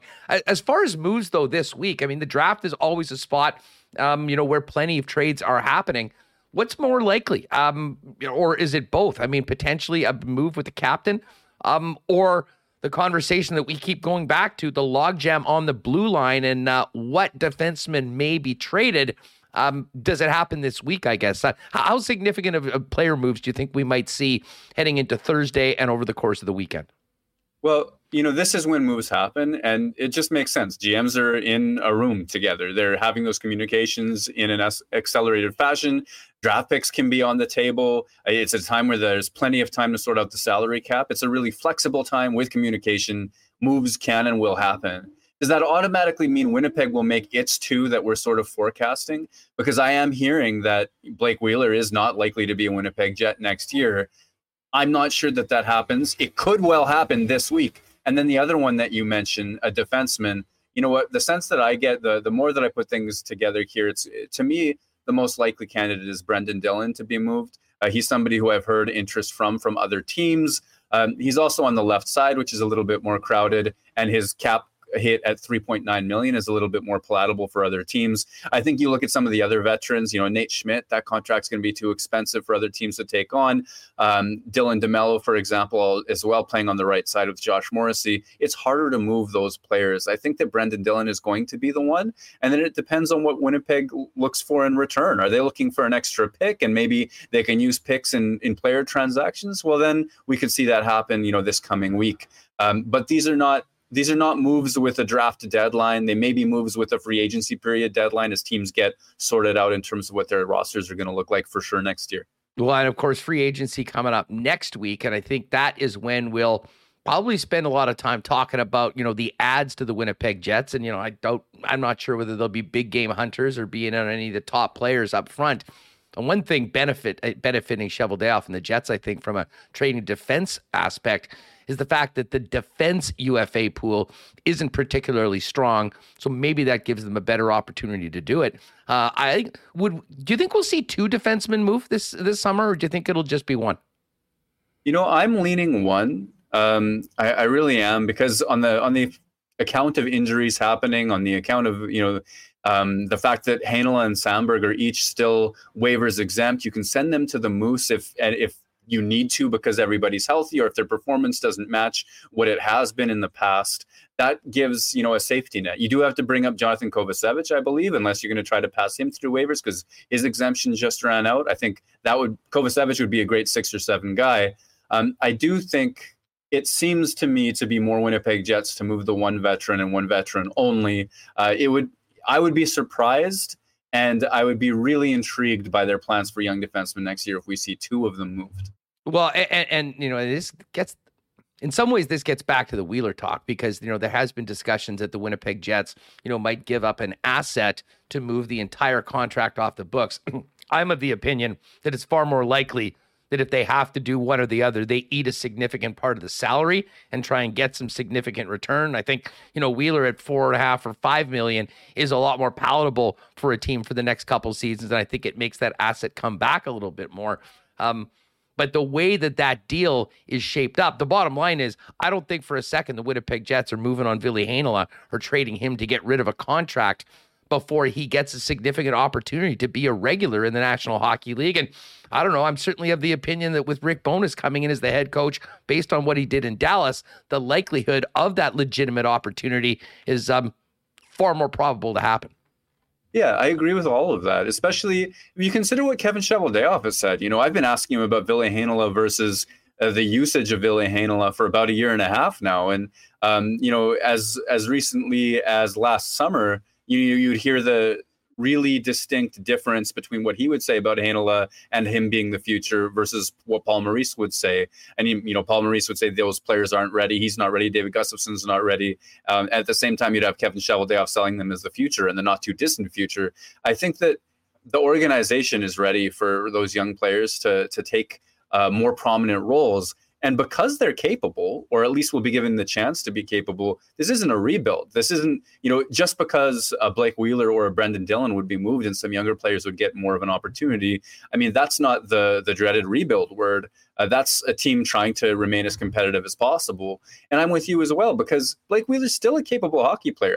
$8.25 million? No, not a cap efficient contract whatsoever. But he scores a 5-on-5 like a middle six player. That's an NHL player. He's not a fourth liner. He's not a power play specialist. He's an actual contributing NHL hockey player. So eating salary, I think, is probably where that goes. And if an asset needs to be included, I don't think it'll be nearly as substantial as a top prospect. And I guess I want to tie this back to Nikolai Ehlers and, maybe more of the conversation of guys that have the most to gain under a new voice and a new head coach that when we look back and you talk about this in the piece, I mean, when Rick Bowness took over, this was Tyler Seguin and Jamie Benn. And when he finished up last season, he was throwing Rupi Hintz and Jason Robertson over the boards far more. And at times we saw Jamie Benn playing like 13, 14 minutes a game. I really do think that Ehlers might stand to benefit the most out of this move, because it's pretty clear that I think Rick's going to come in and have Nikolai Ehlers as being not only a top-line player, but also a guy that finally gets a chance to make an impact regularly on a power play unit. Yeah, and it's astonishing to me because I've written at such length and I detail it in that piece that Nick Ehlers' name wasn't the first one out of my mouth earlier when you asked me that question. I don't think Rick Bowness has been in the business of sitting his best players demoting his best players to a second line plus no power play context for the last little while. Just like the example that you gave, veteran Joe Pavelski comes in, he gets big minutes, but he's delivering in a really 200-foot capacity, and they leaned heavily on that line with him, Robertson and Hintz at different times. So with Nikolai Ehlers, I just struggle to think, especially in a post-Blake Wheeler world where there's another winger job open as well. I just cannot imagine a team looking at him, a Rick Bowness-led staff looking at Nikolai Ehlers and not promoting him to first-line even strength minutes, which he's flirted with that at different stretches in the past, but also that power play as well. And Huss, let's talk about Ehlers and Wheeler together. Blake Wheeler was one of the world's best, and I mean best, 6th or 7th in the world in even strength point production through the peak of his career when he was making $5.6 million or whatever that number was prior to the 8.25. If you look at his peak years, there were few, and you could think of so many famous names who were on first all-star teams at the end of the year who got awards recognition, all of that sort of stuff. It was almost robbery in my mind looking back, especially given what we know about possession and how Blake Wheeler drove play in addition to the points for so many years. That is criminal. He was underrated in my mind on a league-wide basis. Nikolai Ehlers over the last 3 seasons, points per minute of ice time, has averaged at a higher scoring rate than Blake Wheeler during the prime of his career. Like, we are at the risk, without that player getting first-line leverage minutes, of watching a second straight elite winger get criminally underrated. And that doesn't even touch Kyle Connor, who, of course, that's a Winnipeg thing, not getting league-wide acclaim. We know Kyle Connor gets the minutes and generates the offense here, but Nikolai Ehlers isn't getting necessarily any of that right now. And I think he does have the most room to grow. And I'd be stunned. I'd be absolutely stunned if Bowness doesn't recognize that. And one other guy I think we should probably mention is Connor Hellebuck. Because, I mean, the one thing we've talked a lot about accountability, and a lot of that comes back to defensive responsibility and aptitude. And, man, we saw it in games against the Winnipeg Jets, and we certainly saw it against the Calgary Flames in the playoffs, that Bones has been able to get his players to buy in and be committed to the defense. And listen, that it will be a very good thing for number 37, who, to be honest, has probably been out on an island more often than not than most other NHL goaltenders over the last couple seasons. Yeah, it's about time he got that help. It's funny he got a little bit more help this season. Still shelled, still too much defensive time, and actually his numbers came off. But what Rick Bowness has done in Dallas, this isn't Barry Trotz, one of the 2 or 3 best defensive coaches that exist on the planet, but this is a consistent top 10 team in terms of defense, whether you're measuring it by goals against or expected goals against, the sort of shot quality metrics. Presumably Connor Hellebuck's job just got easier. Of course, we have to recognize that there are miles of ground to travel between, Paul Stastny's comments about not respecting each other enough and not committing to the 200-foot game enough and actually doing those things. But Rick Bowness's impact where he's been has been to improve the defensive quality, and that's supported by players who've played for him. That's supported by an analytic perspective as well. Connor Hellebuck presumably gets to breathe, and ideally he doesn't play close to 70 games or whatever as well. I spoke to Eric Comrie last week, by the way, and I believe he hopes to sign on with Winnipeg and be a part of the long-term solution in Winnipeg as well. No doubt about it. Murat Atesh of The Athletic is with us. Hey, folks, if you haven't already, make sure you hit that red subscribe button. You can join us daily here at 1 o'clock Central here on Winnipeg Sports Talk. And, of course, Murat will have a ton for you coming up in The Athletic over the next few days. I know right now I'm sort of most focused on, player moves and what might happen with the general manager. But there is, of course, a draft coming up, and the Jets have 2 picks in the first round. Well, what's your feeling on the way the Jets approach this? And I know there's a lot of mocks out right now, but is there a player or two that you're sort of identifying either at 14 or 30 that might be a likely selection if available for the squad? Yeah, I mean, the 2 that come to mind at 14, which is interesting to narrow it down to 2 because the way that the board might break, it seems like there's a lot of depth of top end talent, but not this extreme top end talent. So you've seen lots of different options become available by number 14. But if you look in Winnipeg's backyard, you have the possibility that big centerman Connor Geekie is going to be available. That's a player that I think would be difficult to pass up on if you're the Winnipeg Jets. You've seen him in your backyard. He has the NHL pedigree. He has the size. He has the skill. He's been doing it for a lot of years and can be an impact player, projects as a big center. The other one, though, goes to Winnipeg's wheelhouse, which has been these US NDTP programs, the Americans that end up going to play college. And it would be interesting to me to see Frank Nazar be available at 14 overall. He's 5'10", 5'11", which was definitely going to dissuade some Jets fans who were already thinking Cole Perfetti and Chaz Lucius are too small, or the NHL group is too small. But he is an absolute burner. He's a point producer. He goes to hard areas. He's not a wallflower. Frank Nazar is a centerman who I think would be interesting to the Winnipeg Jets based on their history at 14 as well. There's the ever-present question of will there be Russians taken by the Jets, such as defenseman Pavel Mintyukov at 14 overall, or whether it's Korchinski, whether it's even Denton Matachuk with Manitoban ties available at 14 overall. But my guess is you see a center there, and then you see the Jets completely reevaluate by the time 30 hits around. Well, and what's interesting, and I think you sort of touched on this, Murat, but I mean, the Jets have had a number of picks in sort of this range in the, the mid part of the draft. And, whether it was Kyle Connor, whether it was Cole Perfetti, we have seen them essentially just wait to see how the board breaks out. And, more often than not, there's been a guy available that they've had rated significantly higher. and it's turned out pretty well for the club. That, I imagine, will be the plan at 14. Do you think that they take maybe a little bit more risk with the second first-round pick, looking to hit a big home run, or is it, again, just going by the board and taking the best player available? I think that what they'll do is they'll put their players in tiers, and they may take a bigger swing from their top tier available at 30th overall. And I know in a mock draft that we had at The Athletic, extremely interesting, intriguing, once thought of as a top 5 talent, even Miroshnichenko became available, and I took him for the Winnipeg Jets, thinking that they'd be willing to take a risk like that. A huge home run swing, was thought of as a top 5 talent, but has had health issues and otherwise that make one wonder whether he'll be a top 15, top 20, whether he'll go at the end of the first round. I'm not sure that the Winnipeg Jets are first in line to take the enormous, so-called gamble on Russian players right now. But that is the sort of thinking, the idea that you have the opportunity when you have that many picks, and if you've come out of 14 with a player that you genuinely believe is going to, become a successful player for you, that there's a little bit more room to wheel a little bit. At the same time, I don't think Winnipeg was exactly reaching with Jack Roslovic when they took Kyle Connor earlier on. Maybe Logan Stanley was a little bit of a project once they had Patrick Laine in the mix, so that justifies it as well. I think they have room to go for that top ceiling and play a little bit with 30.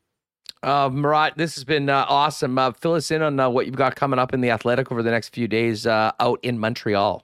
Well, we got draft coverage for sure. Going to have some reflections on picks, and that'll be led by Corey Proman and Scott Wheeler. We're so lucky to have prospect experts on our site. Plus, all of these NHL writers from The Athletic will have 30 plus people, I think 40 plus people at the draft. So that's exciting. We'll collaborate on some draft coverage. We have to fill out Winnipeg's coaching staff as well. Like I say, Scott Arniel has been announced as the associate coach. That was locked in for an extremely long period of time. Yeah, nice work on that, by the way. You were out there on that for a long time. It took a little while, but exactly as you called, geez, a month or two ago.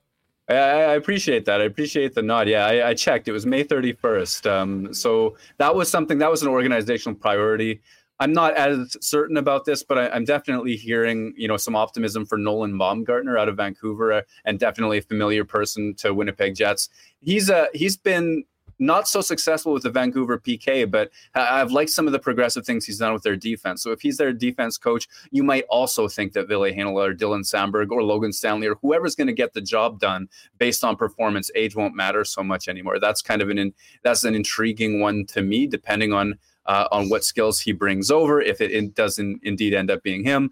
And then last but not least, I have a story that I think is pretty fun about what I think is Winnipeg's best draft pick ever, and some of the behind the scenes tomfoolery that led to Winnipeg picking him when they did. Cannot wait to read it. That's a one heck of a tease, my friend. Hey, have a great time out in Montreal. Going to be a very exciting week for everyone involved in the National Hockey League, but I think in particular for Jets watchers, considering what we expect to happen, whether it's today, tomorrow, the next day, next week, we know that there's a lot more change coming to this organization as we get through this offseason. Thanks so much for doing this, pal. Thanks for having me, Huss. Great stuff. At WPG Murat on Twitter. Make sure you're following all of his social media pops, and of course, check out his work at The Athletic. All right. We're going to talk some Bombers and get reaction to the Jets hire from one Troy Westwood coming in just a second. Before we do that, if you're thinking about getting a new vehicle this summer, don't go anywhere before popping by and visiting the experts down at Knott Auto Corp. Why not get into the car of your dreams at a great price with the help of the Knott team? And if you're thinking about going electric, they've been the leaders in Tesla sales for years in Winnipeg. And also talk to them about that Tesla Experience program, where you'll find out everything you need to know about considering a switch from a traditional vehicle to an electric one. Knott Auto Corp's at Waverly and McGillivray, and you can check them out online at knott.ca. Hey, you folkies, getting ready for the Folk Fest coming up on the weekend? Well, when you're out there, make sure to check out Little Brown Jug's newest beer, the Folk Fest Lager. It's available now at the brewery and tap room. You can also order online at littlebrownjug.ca, along with all their other wonderful beers and the summer variety pack. But the Folk Fest Lager, a great new beer from Little Brown Jug, ready just in time for the big gathering out at Big Bird's Hill on the weekend.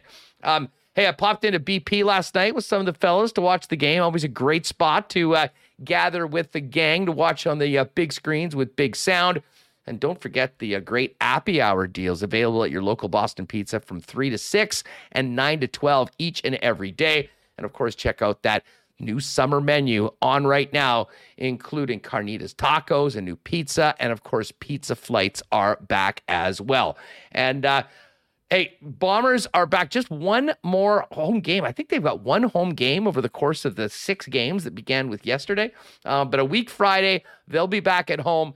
And when you're heading out to the game, make sure to get there early and take part in the Princess Auto tailgate party. We've got so much going on. Cheap beers, hot dogs, drinks, great entertainment with my guy DJ Finesse, and the Princess Auto staff will be there giving out prizes as well to Winnipeg Blue Bomber fans. 2 hours before the game, it's on outside at the Princess Auto tailgate zone. Of course, Princess Auto proud sponsors the Gold Eyes, the Bombers, and the place where you'll find the best deals and the most unique assortment of tools and equipment around. Everything you need to complete the projects on your list or start something new is at Princess Auto. Visit them at one of 2 Winnipeg locations, Panet Road or Portage Avenue West. And you can always shop online 24/7, 365 at princessauto.com. All right, we will get to those CFL lines and the Coolbet lines a little later on. Bombers, underdogs on the road coming up on Saturday. We'll also get to our picks for Assiniboia Downs tonight for live racing. But right now, let's welcome in longtime voice of the big show on our old station, the one and only Troy Westwood. What is going on, my man? Great to have you back on the program. Living the dream, Huss. Great seeing you, man. Good summer. How's the fam? Hitting the pitch quite a bit lately. What's going on? Yeah, basically, the pitch, and just saying that makes my heart warm, man. But just anything to do with soccer is basically a home away from home for our family year round, more or less, man. Well, we're gonna have lots of soccer talk in November of all months coming up for the World Cup. And actually, great to hear that Canada Soccer's actually tabled a new offer to the players, both the men's and the women's. Hopefully that can be put in the rear view and we can get some quality preparation for this tournament for the first time in many of our lifetimes.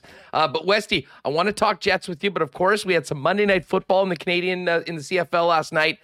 Bombers get to 4-0, bit of a nail biter, and one of the more bizarre games I can remember. I mean, between the touchdown that the Bombers gave up to that crazy Harlem Globetrotters-esque pick, and then, of course, karma coming back. I mean, the Argos won their game on a missed field goal shorter than a convert, and then, I mean, maybe the biggest leg in the CFL misses a chip shot last night, and the Bombers win by 1. What were your takeaways from last night's win for the team to get to 4-0? You know, we talked about this just off air a little bit, Huss, but my premier takeaway was, man, I and they sure miss Andrew Harris. And I know the old Wally Buono, it's better to get rid of a guy a year too early than a year too late. Whenever, I don't know when his engine is going to run out, and when you're going to see that diminishing sort of return there. But my goodness, he is such a joy to watch. And hey, leading into this game, that's basically the talk, I think, around the city and province, right? Is that just that offense really misses Andrew Harris? You see him flex last night, cause a fair amount of trouble, and just the level of consistency and the way the man runs with that ball. It's just, he's beautiful to watch. And it kind of worked out perfect, I guess, for people that really miss him, right? He had a great game. The Bombers walk out with a win, so I guess that's perfect. Yeah, but you are absolutely right. And we hit this earlier on. I mean, like, I think if Andrew Harris is playing for the Bombers last night, the Bombers comfortably win that football game. Agreed, man. I mean, the Bombers had 60 yards on the ground. We wouldn't be having this conversation if Brady Oliveira was tearing it up and Johnny Augustine, but that hasn't happened. Well, what do you make of that, Troy? I mean, is this, a young player that's just not getting the job done, or is it more that, the offensive line's changed up a little bit? Obviously, you've got the center out right now. Sometimes it's easy to blame one guy for a lack of success in an aspect of the game. But of course, you're going to look at the guy carrying the football because we knew what this team did with 33 in the backfield for so many years. I've got a real soft spot in my heart for Oliveira, as a Winnipeg kid, and even closer than that. He just was his family. We know the family and that sort of thing. So I thought that passing the baton was going to be a fairly smooth transition with he and Augustine, right? Two guys kind of cut from the same cloth sort of thing, but they're not there yet. And so, you just can't watch the Bombers play and say, yeah, it's been an incredibly smooth transition. Those two young guys are running with the same sort of relentlessness that you see from Andrew Harris. It just hasn't really happened yet. And maybe it's even more like whatever that spiritual connection, if I may, that Andrew Harris seemed to have with the entire team, really big time with the offense. It's just something isn't in sync yet. You ask a great question, Huss. How much of that is possibly the O-line, other contributing factors. But like you point out, man, it hasn't quite happened that those two young, very good athletes have taken over and really cemented that position yet. Yeah, and I mean, I'm with you. I mean, if you look at, the data, you look at the way professional sports works, I mean, there is a shelf life of particular players and running backs, especially into their 30s. I mean, they just simply don't have years like Andrew Harris has had recently. But this guy's an outlier. He's been an outlier for his entire football career. And looking at the way he played last night for the Toronto Argonauts, it was so strange to see him in double blue as opposed to blue and gold. But it's quite clear he still is the premier running back in this league right now. Yes, agreed. I agree, man. He still to this day, I've never been affected as a fan watching the games the way that he affects me, man. Like, he makes you want to get up and run through a wall in the living room. It's just the craziest thing. But I'm right there with you, Huss. That doesn't appear there's any sort of a drop off. And with his age, I don't even know how old is he now. Well into his mid-30s sort of thing. Yeah, it's crazy, and he's still delivering. But I think in an all-around sort of sense, right?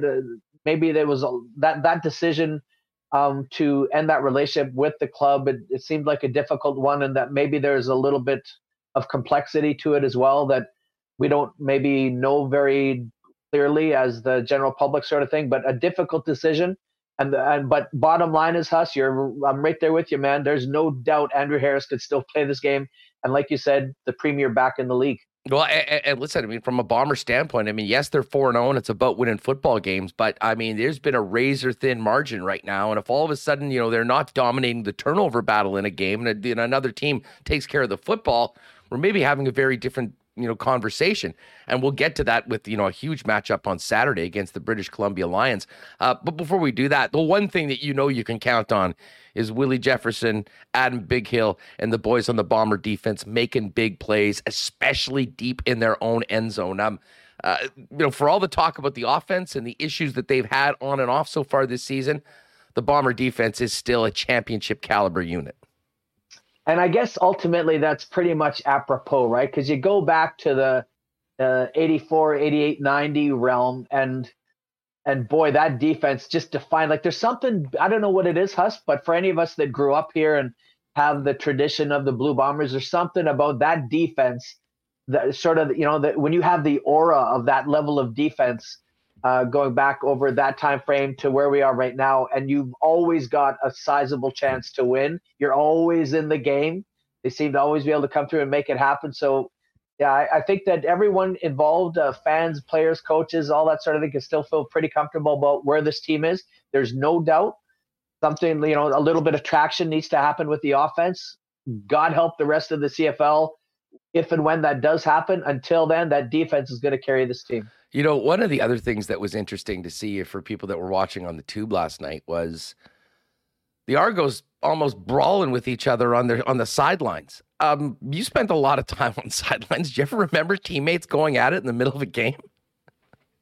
And I don't think so in the middle of a game. I remember during the Reinbold years, we had like the entire O-line against the entire D-line, and then that morphed into O versus D, and a couple of kickers, and Bobby and I just sort of stood away and watched it happen. Commentary? But, during the game, yeah. I mean, you love seeing that fire, right? I guess internally, I like seeing that fire, but I mean, there's an offense and there's a team that's struggling mightily offensively. And how about, and sorry for the sidebar here, Huss, but I just got a kick out. They showed on TSN this morning, they showed the CFL standings, the West on top of the East, just by chance. And it looked like it was all one division.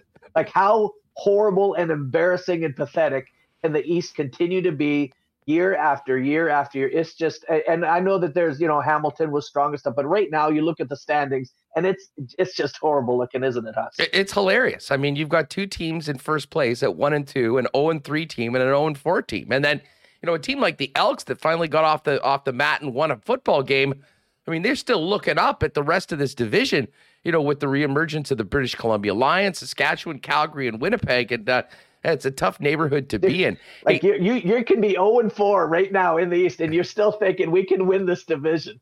Like they could be in first place by next week. One game. Remus is throwing this up for folks that are looking at the YouTube. As I said, Edmonton, Edmonton's got the one win, and then you've got Saskatchewan in fourth place at 3-1 and 3 undefeated teams. Of course, one of those undefeated teams is the British Columbia Lions. And man, this is going to be a tough week for the Bombers. You come back from that game, very short week. I mean, they might get one day of practice. They'll do a walkthrough and travel out there and then take it on the team that has been the story of the Canadian Football League as a Canadian player. I memean, aside from having skin in the game, and of course we support the Bombers, what a story Nathan Rourke is so far this season, as well as the reemergence of BC that was, a bottom feeder last year.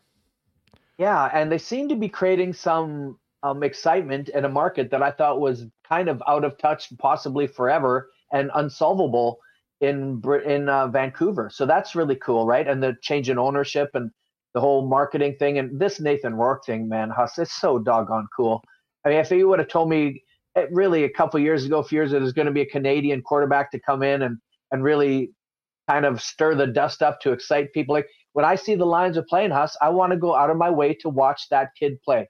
It's just such a neat, cool thing that I don't know if you would have given it much thought of possibility. Like it just seemed like a far-fetched dream because the kids, if you were Canadian, if your birth certificate said Canadian, you just weren't even getting a sniff basically just X number of years ago. So just a absolutely fantastic thing to watch. Well, and I was talking with some of the buddies last night watching the game, and we were talking about last weekend where Canadian quarterbacks won back-to-back games in the league. Yeah. I mean, like, has that ever happened before? I mean, I'm sure there were maybe some Canadians playing like way back then, but I mean, for a young man to go, like, we're not even talking about Rourke, for Ford to go in the first round, the first quarterback drafted in round 1 since 1980, and, get a start and get a win so early in his career, for Canadian football, it's really exciting. And I think there's a lot of people that have sort of, overlooked, you nailed it. I mean, overlooked Canadian players, especially at the quarterback position, just because of, listen, the factory that churns out players in the United States is incredible, but these guys didn't really get a shot. And I'll tell you what, if Nathan Rourke continues to do what he's doing as well as Ford and Edmonton, I mean, maybe that changes the opportunity level and, the serious consideration for players that have grown up playing the 3-down game.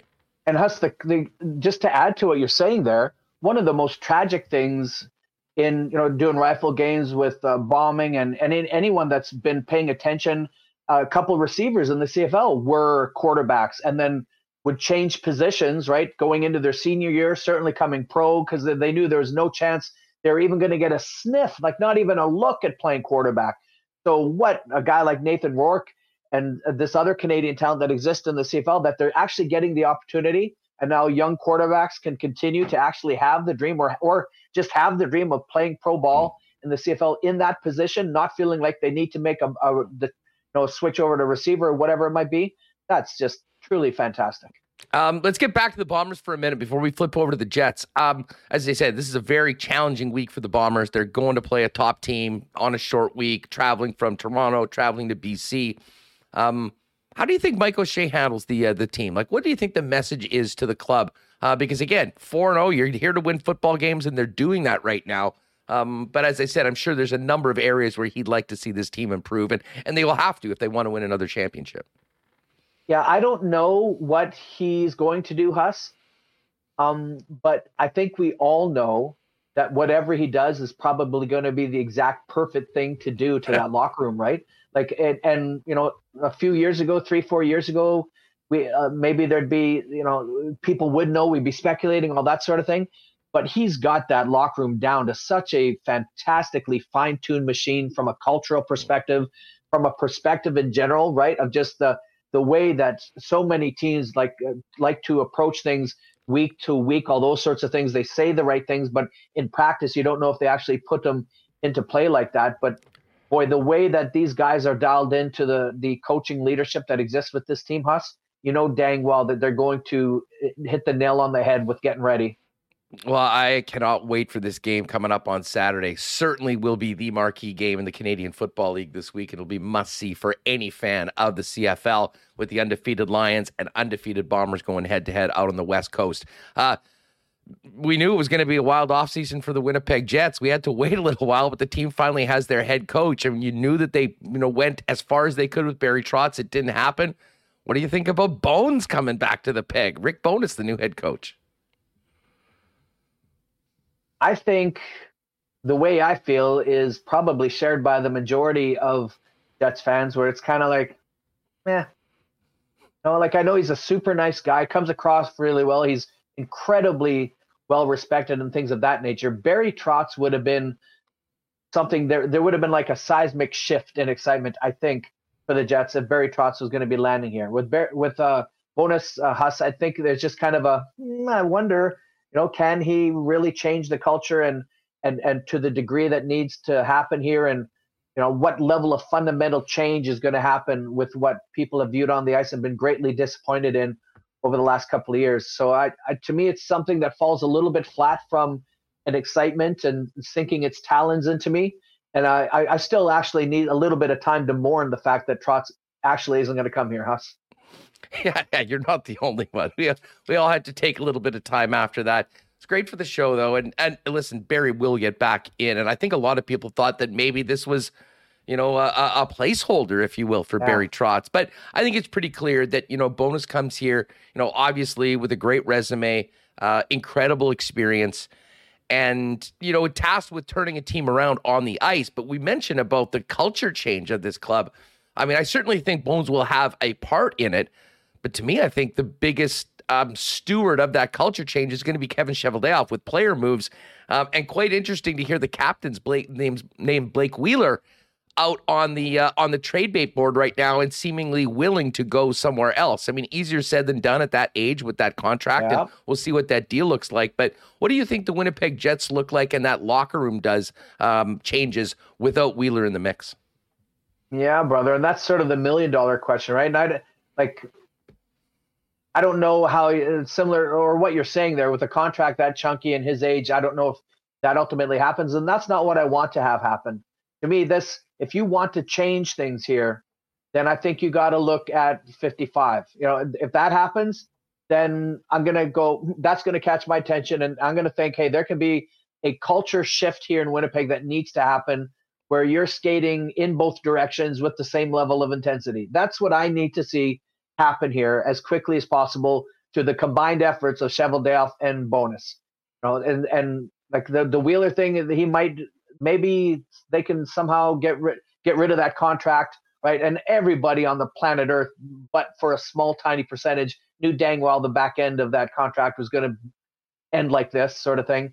But it's more so number 55, Huss. I think he's got to be shipped out for the change to take effect that needs to happen here. Well, and it's funny. I mean, I certainly kind of thought that was going to be the case at the end of the season. And, we heard Dreger at one point reporting you can't see a scenario that Scheifele's back. We're hearing a very different tune right now. And I'm not sure how much that's tied into the uncertainty of Pierre-Luc Dubois' future here. But it does seem like they're coming back.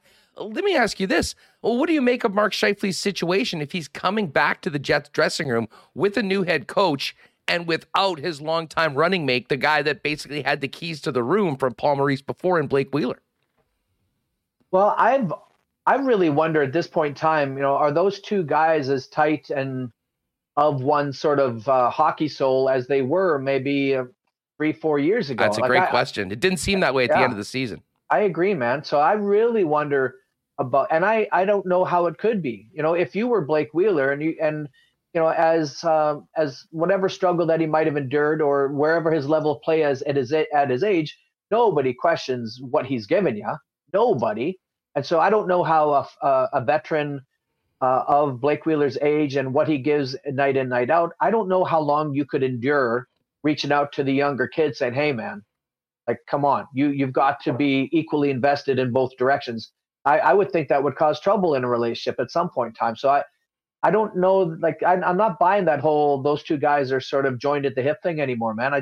I don't see how that can still be the case. Well, and I mean, I think it's a great point because certainly at the end of the season when Scheif was essentially checked out and then missed the final games, I mean, we saw Blake Wheeler, I think, kind of have some fun again, playing with Paul Stastny and playing with Nikolai Ehlers. And I'll say this, I mean, to your point, I mean, no one will ever question the effort of Blake Wheeler. I mean, I think there's probably his role as captain. I mean, maybe the way he dealt with some players and certainly the media. I mean, there was some room for improvement, shall we say. But I don't think that just simply moving Blake Wheeler in his contract. I mean, first of all, I think you're going to miss some production from him. I mean, we can talk about how much he's making at the age. He still has done a lot of things for the Winnipeg Jets. But I don't. That alone, I don't think just immediately solves the Winnipeg Jets problem and all of a sudden everything's happy-go-lucky. I mean, certainly the coach is going to have a part of that. But, if Scheifele is back with this club, I mean, all eyes are going to be on him more than ever before as to how he responds. And you know what? I think that's from the fans, but I think it's from his teammates as well. I agree 100%. It's almost to me like moving Wheeler would be a cosmetic sort of a thing. And moving Scheifele, now you're talking about changing the DNA of the team, and I just don't know. He's obviously wickedly talented, offensively gifted, all those sorts of things, but there's just a certain level of something there that it just doesn't seem right. And I think the fans of Winnipeg, it'd be neat to see. I'm not aware of a survey of what percentage of individuals would like to see that level of change and shift. The one thing for sure, man, the level of disappointment over the last X number of years, a change in coach and just sort of where the temperature is for Jets fans. I have so many people that I know that are affluent and have had season tickets, love hockey, love the Jets, are just sort of very just in a place where they're almost uncaring. Like something fairly dramatic, I think, needs to happen. And there needs to be a seismic shift with this team, man. And I think all of that falls on making a difficult decision, but a very important one with 55. And to me, it's not bringing him back. Well, and it'll be interesting to see how this goes. I mean, from everything we're hearing right now, it sounds like he will be back. And I mean, that will be a huge part of the job that Rick Bowness is going to have to do to bring this team together. And I think also, to your point about, some of the view of fans again on people, I mean, this team didn't seem like it was having a lot of fun at any point last season, to be perfectly honest. And people like to cheer and get behind teams, like even if they're not winning every game. I mean, a team that works hard, that has the personalities that come out of them. And, I think that is something that hopefully Rick Bowness can have a significant change in because it was a pretty lifeless group at a time right now. And it certainly didn't inspire very much passion from a fan base over the course of last season. And it's interesting how we can hope that with Bowness. With Trotz, we knew damn well that change would have happened, right? Knew damn well. If Barry Trotz shows up here, this team is different, man. Right across. So let's hope that Bowness can achieve something along those lines. Yeah, no doubt about it. Troy Westwood is with us. Westy, a big week coming up. Just quick call on this Bomber game. I mean, this is a real tough spot when the team's heading out to BC. You think they get to 5-0 right now? I mean, this is an ultimate test for a British Columbia team that, probably wants to test themselves against the cream of the crop in the league, and that'll be the visitors on Saturday.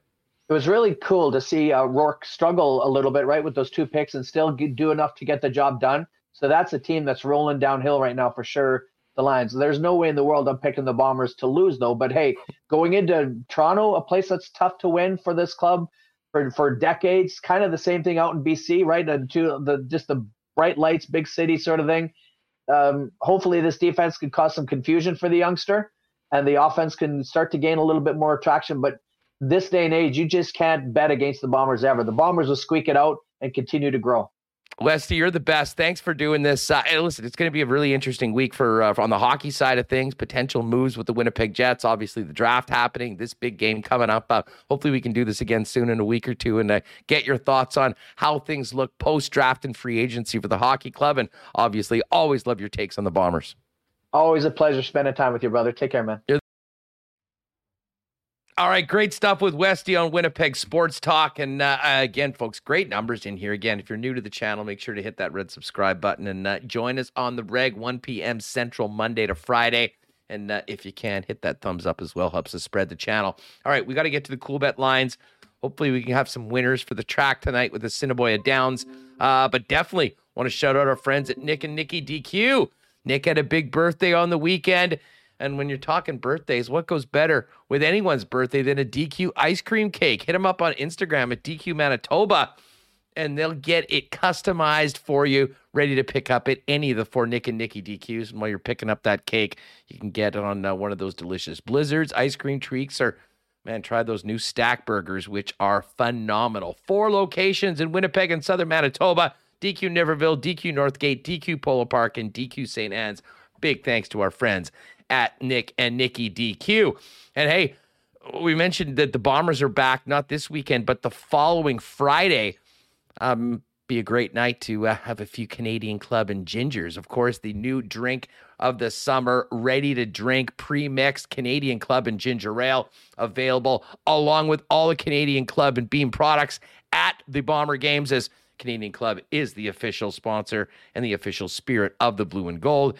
And if you can't wait until the game, pop by your local beer store, grab a 6-pack of CC and Ginger. And of course, all Canadian Club products are available at your local Manitoba liquor marts. All right, we got to get to our Assiniboia Downs picks. Geez, I guess, Remo, a week today, big Tuesday night on the 12th, we'll be hosting all of our winners from the Pick 6 contest. Really looking forward to getting out to the track, and mostly looking forward to getting back to that incredible prime rib buffet. Yeah, that's going to be a blast getting to the track. Maybe it'll be better luck for my picks if I make them while I'm there and able to watch the horse and cheer it on, because I have been ice cold with the picks, except when we did that contest. I was hitting winners. I would have won that contest if I was eligible to enter, so I'm going to feel good about being there. I did get 2 right during the contest period, so I'll try to get back at it this evening. Good stuff. Well, let's get to the picks. I've got mine ready to go. We're going to start off for tonight, of course, post time, 7:30 p.m. at Assiniboia Downs. And if you are ever thinking about maybe getting into that terrace dining room for all the incredible food off the menu, or the world-class prime rib buffet, you can get more information at asdowns.com or call to make a reservation. Race 2, I'm going to go with my $1 triactor box. It's a $6 bet. We're taking 3 Steely Caper, 4 Spicy Wit, and number 6 Swipe Left. Moving on to race number 3. I'm going to take, this is a little chalky, but we're going to go 5 and 6, Anchor Up in Benroy, on a $4 Quinella bet. Moving on to race 4, we're just going to pick a winner. $4 on Witt's Cocoa. I'm always a sucker for the Witt horses, but they've done me well in the past. So we're going $4 on Witt's Cocoa to win. And then the final $6 bet will be from race 5. Another $6 or $1 triactor box, I guess. Any order. Number 1, Mass Mischief. Number 4, Midnight Salute. And number 5, or is that right? Number 6, I believe, Strider's Ring is the number. So we'll get that in, make it happen, and hopefully, I only had one winner last night on one of the show bets, so I certainly need to do better. Remo, I know you're in a bit of a slump. How are you breaking the slump tonight? Where are you going? Big slump. Mitch from AZ Mitch. What is he in Twitter? Mitch Winnipeg Hockey Talk, I believe. Yeah. He DM'd me, said go with the Quinellas, and he just won our Showdown DraftKings last night, so I'll go with him. Nicely done, Mitch. Yeah, I got second, so I was doing okay. I was very happy actually that they missed the field goal, because there was no more points, and I won a lot of my DraftKings for the week, so it was good. But race 3, Benroy to win. I believe you had Benroy in one of yours, so I like Benroy. Race 4. I have a 3-4 Quinella, Witt's Cocoa L Chairman. So again, we're both on Witt's Cocoa. And these are all Quinellas. So, 1, 2 in any order. Race 6. I am on Mass Mischief. I believe you had Mass Mischief as well. And House Limit. And then the last one, race 7, 3-9. I think you had one of these two. Wake Up Call. Oh no, you weren't on this. Mr. Dazzle, I've won on before. I like Mr. Dazzle. So, Wake Up Call. So I'm trying to get like a favorite and like a long shot in a Quinella here. Try to get some winners. Nicely done. Yeah, by the way, that race 5 pick for me was 1 Big Stretch, 4 Dixie Mo, and 5 Wits 10-10. of course, get out to the track tonight. Should be a great night. Live racing tonight and tomorrow. And then, of course, Monday, Tuesday, Wednesday next week. And we're looking forward to hosting all of the winners from the Pick Six contest next Tuesday. So we'll see you there at Assiniboia Downs. All right, let's get to the Cool Bet lines. And we've got CFL lines for the upcoming week. There's just 3 games on the docket. Calgary Stampeders at the Edmonton Elks. The Stamps are 3.5-point favorites on the road. Elks, a home dog after that big first win of the season against the Hamilton Tiger Cats. The Ottawa Redblacks getting 6.5 points as an underdog on the road to take on the 3-1 Saskatchewan Roughriders. And this game was 1.5 earlier. It's now 2. The British Columbia Lions, favorites. I can't remember the last time the Bombers were an underdog. They will be an underdog on Saturday night, coming off that 1-point win yesterday against the Argos. Bombers, 2-point underdogs, and plus 120 on the money line. I cannot wait for this game. I know there's a lot of excitement about everything that's happening in hockey over the course of this week. It can't get to Saturday soon enough to see what happens when the Bombers go up against Nathan Rourke and the BC Lions, who have been really the story of the CFL season so far. Time zones, Huss. It's going to be tough for Bombers here. Trigger warning, time zones. Going from Toronto to Winnipeg to BC, playing a short week. I think it's stocked against them. I don't mind them being underdogs. The Saskatchewan-Ottawa line, very interesting. I looked earlier today. I think it was 4.5. And I thought about taking Ottawa 6.5. I heard Ottawa opened some places like 9 or 10 points. I think they are way better than their record. Yeah, I'm taking Ottawa. Some other books, but I think I'm going to lay something on Ottawa here, 6.5. They just played BC and lost in overtime. So I like Ottawa. I don't think Saskatchewan is that great, although they do have real home field advantage there. No doubt about it. Wimbledon, we've got Rafael Nadal going up against Taylor Fritz in one of the quarters, and Nick Kyrgios, a big favorite. Actually, he's had a great tournament so far, minus 385 against Guerin. And Djokovic, after his epic comeback today, down 2-0 against Jannik Sinner of Italy, comes back and runs the table. He's a massive favorite in the semis.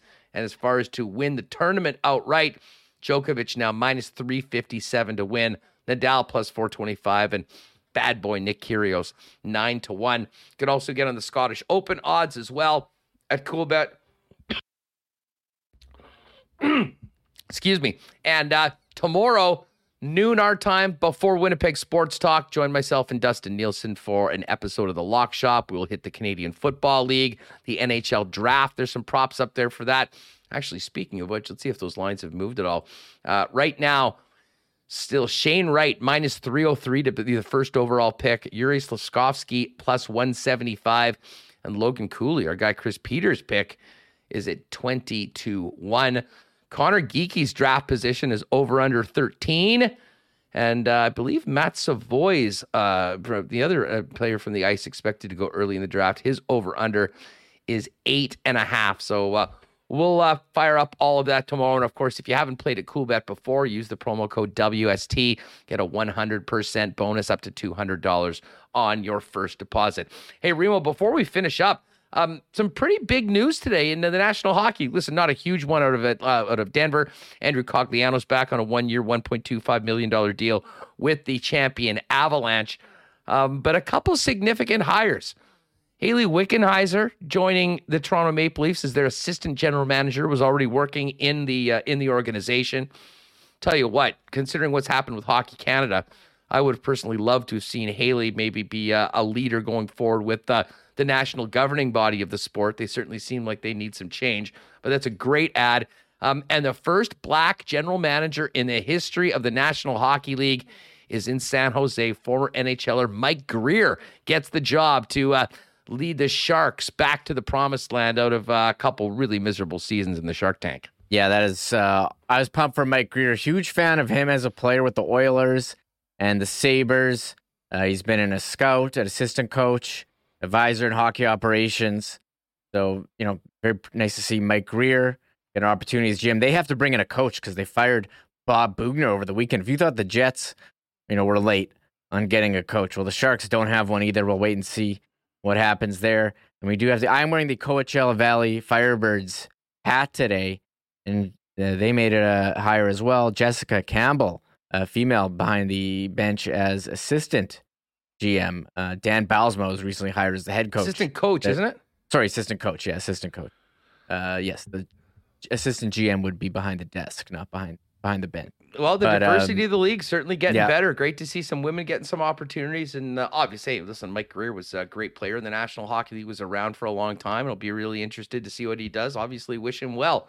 Hey, do we want to get to the text etiquette question coming out of yesterday's press conference with Rick Bowness? Have people been talking about that in the chat today? I think text etiquette has really come up in Winnipeg over the last couple days.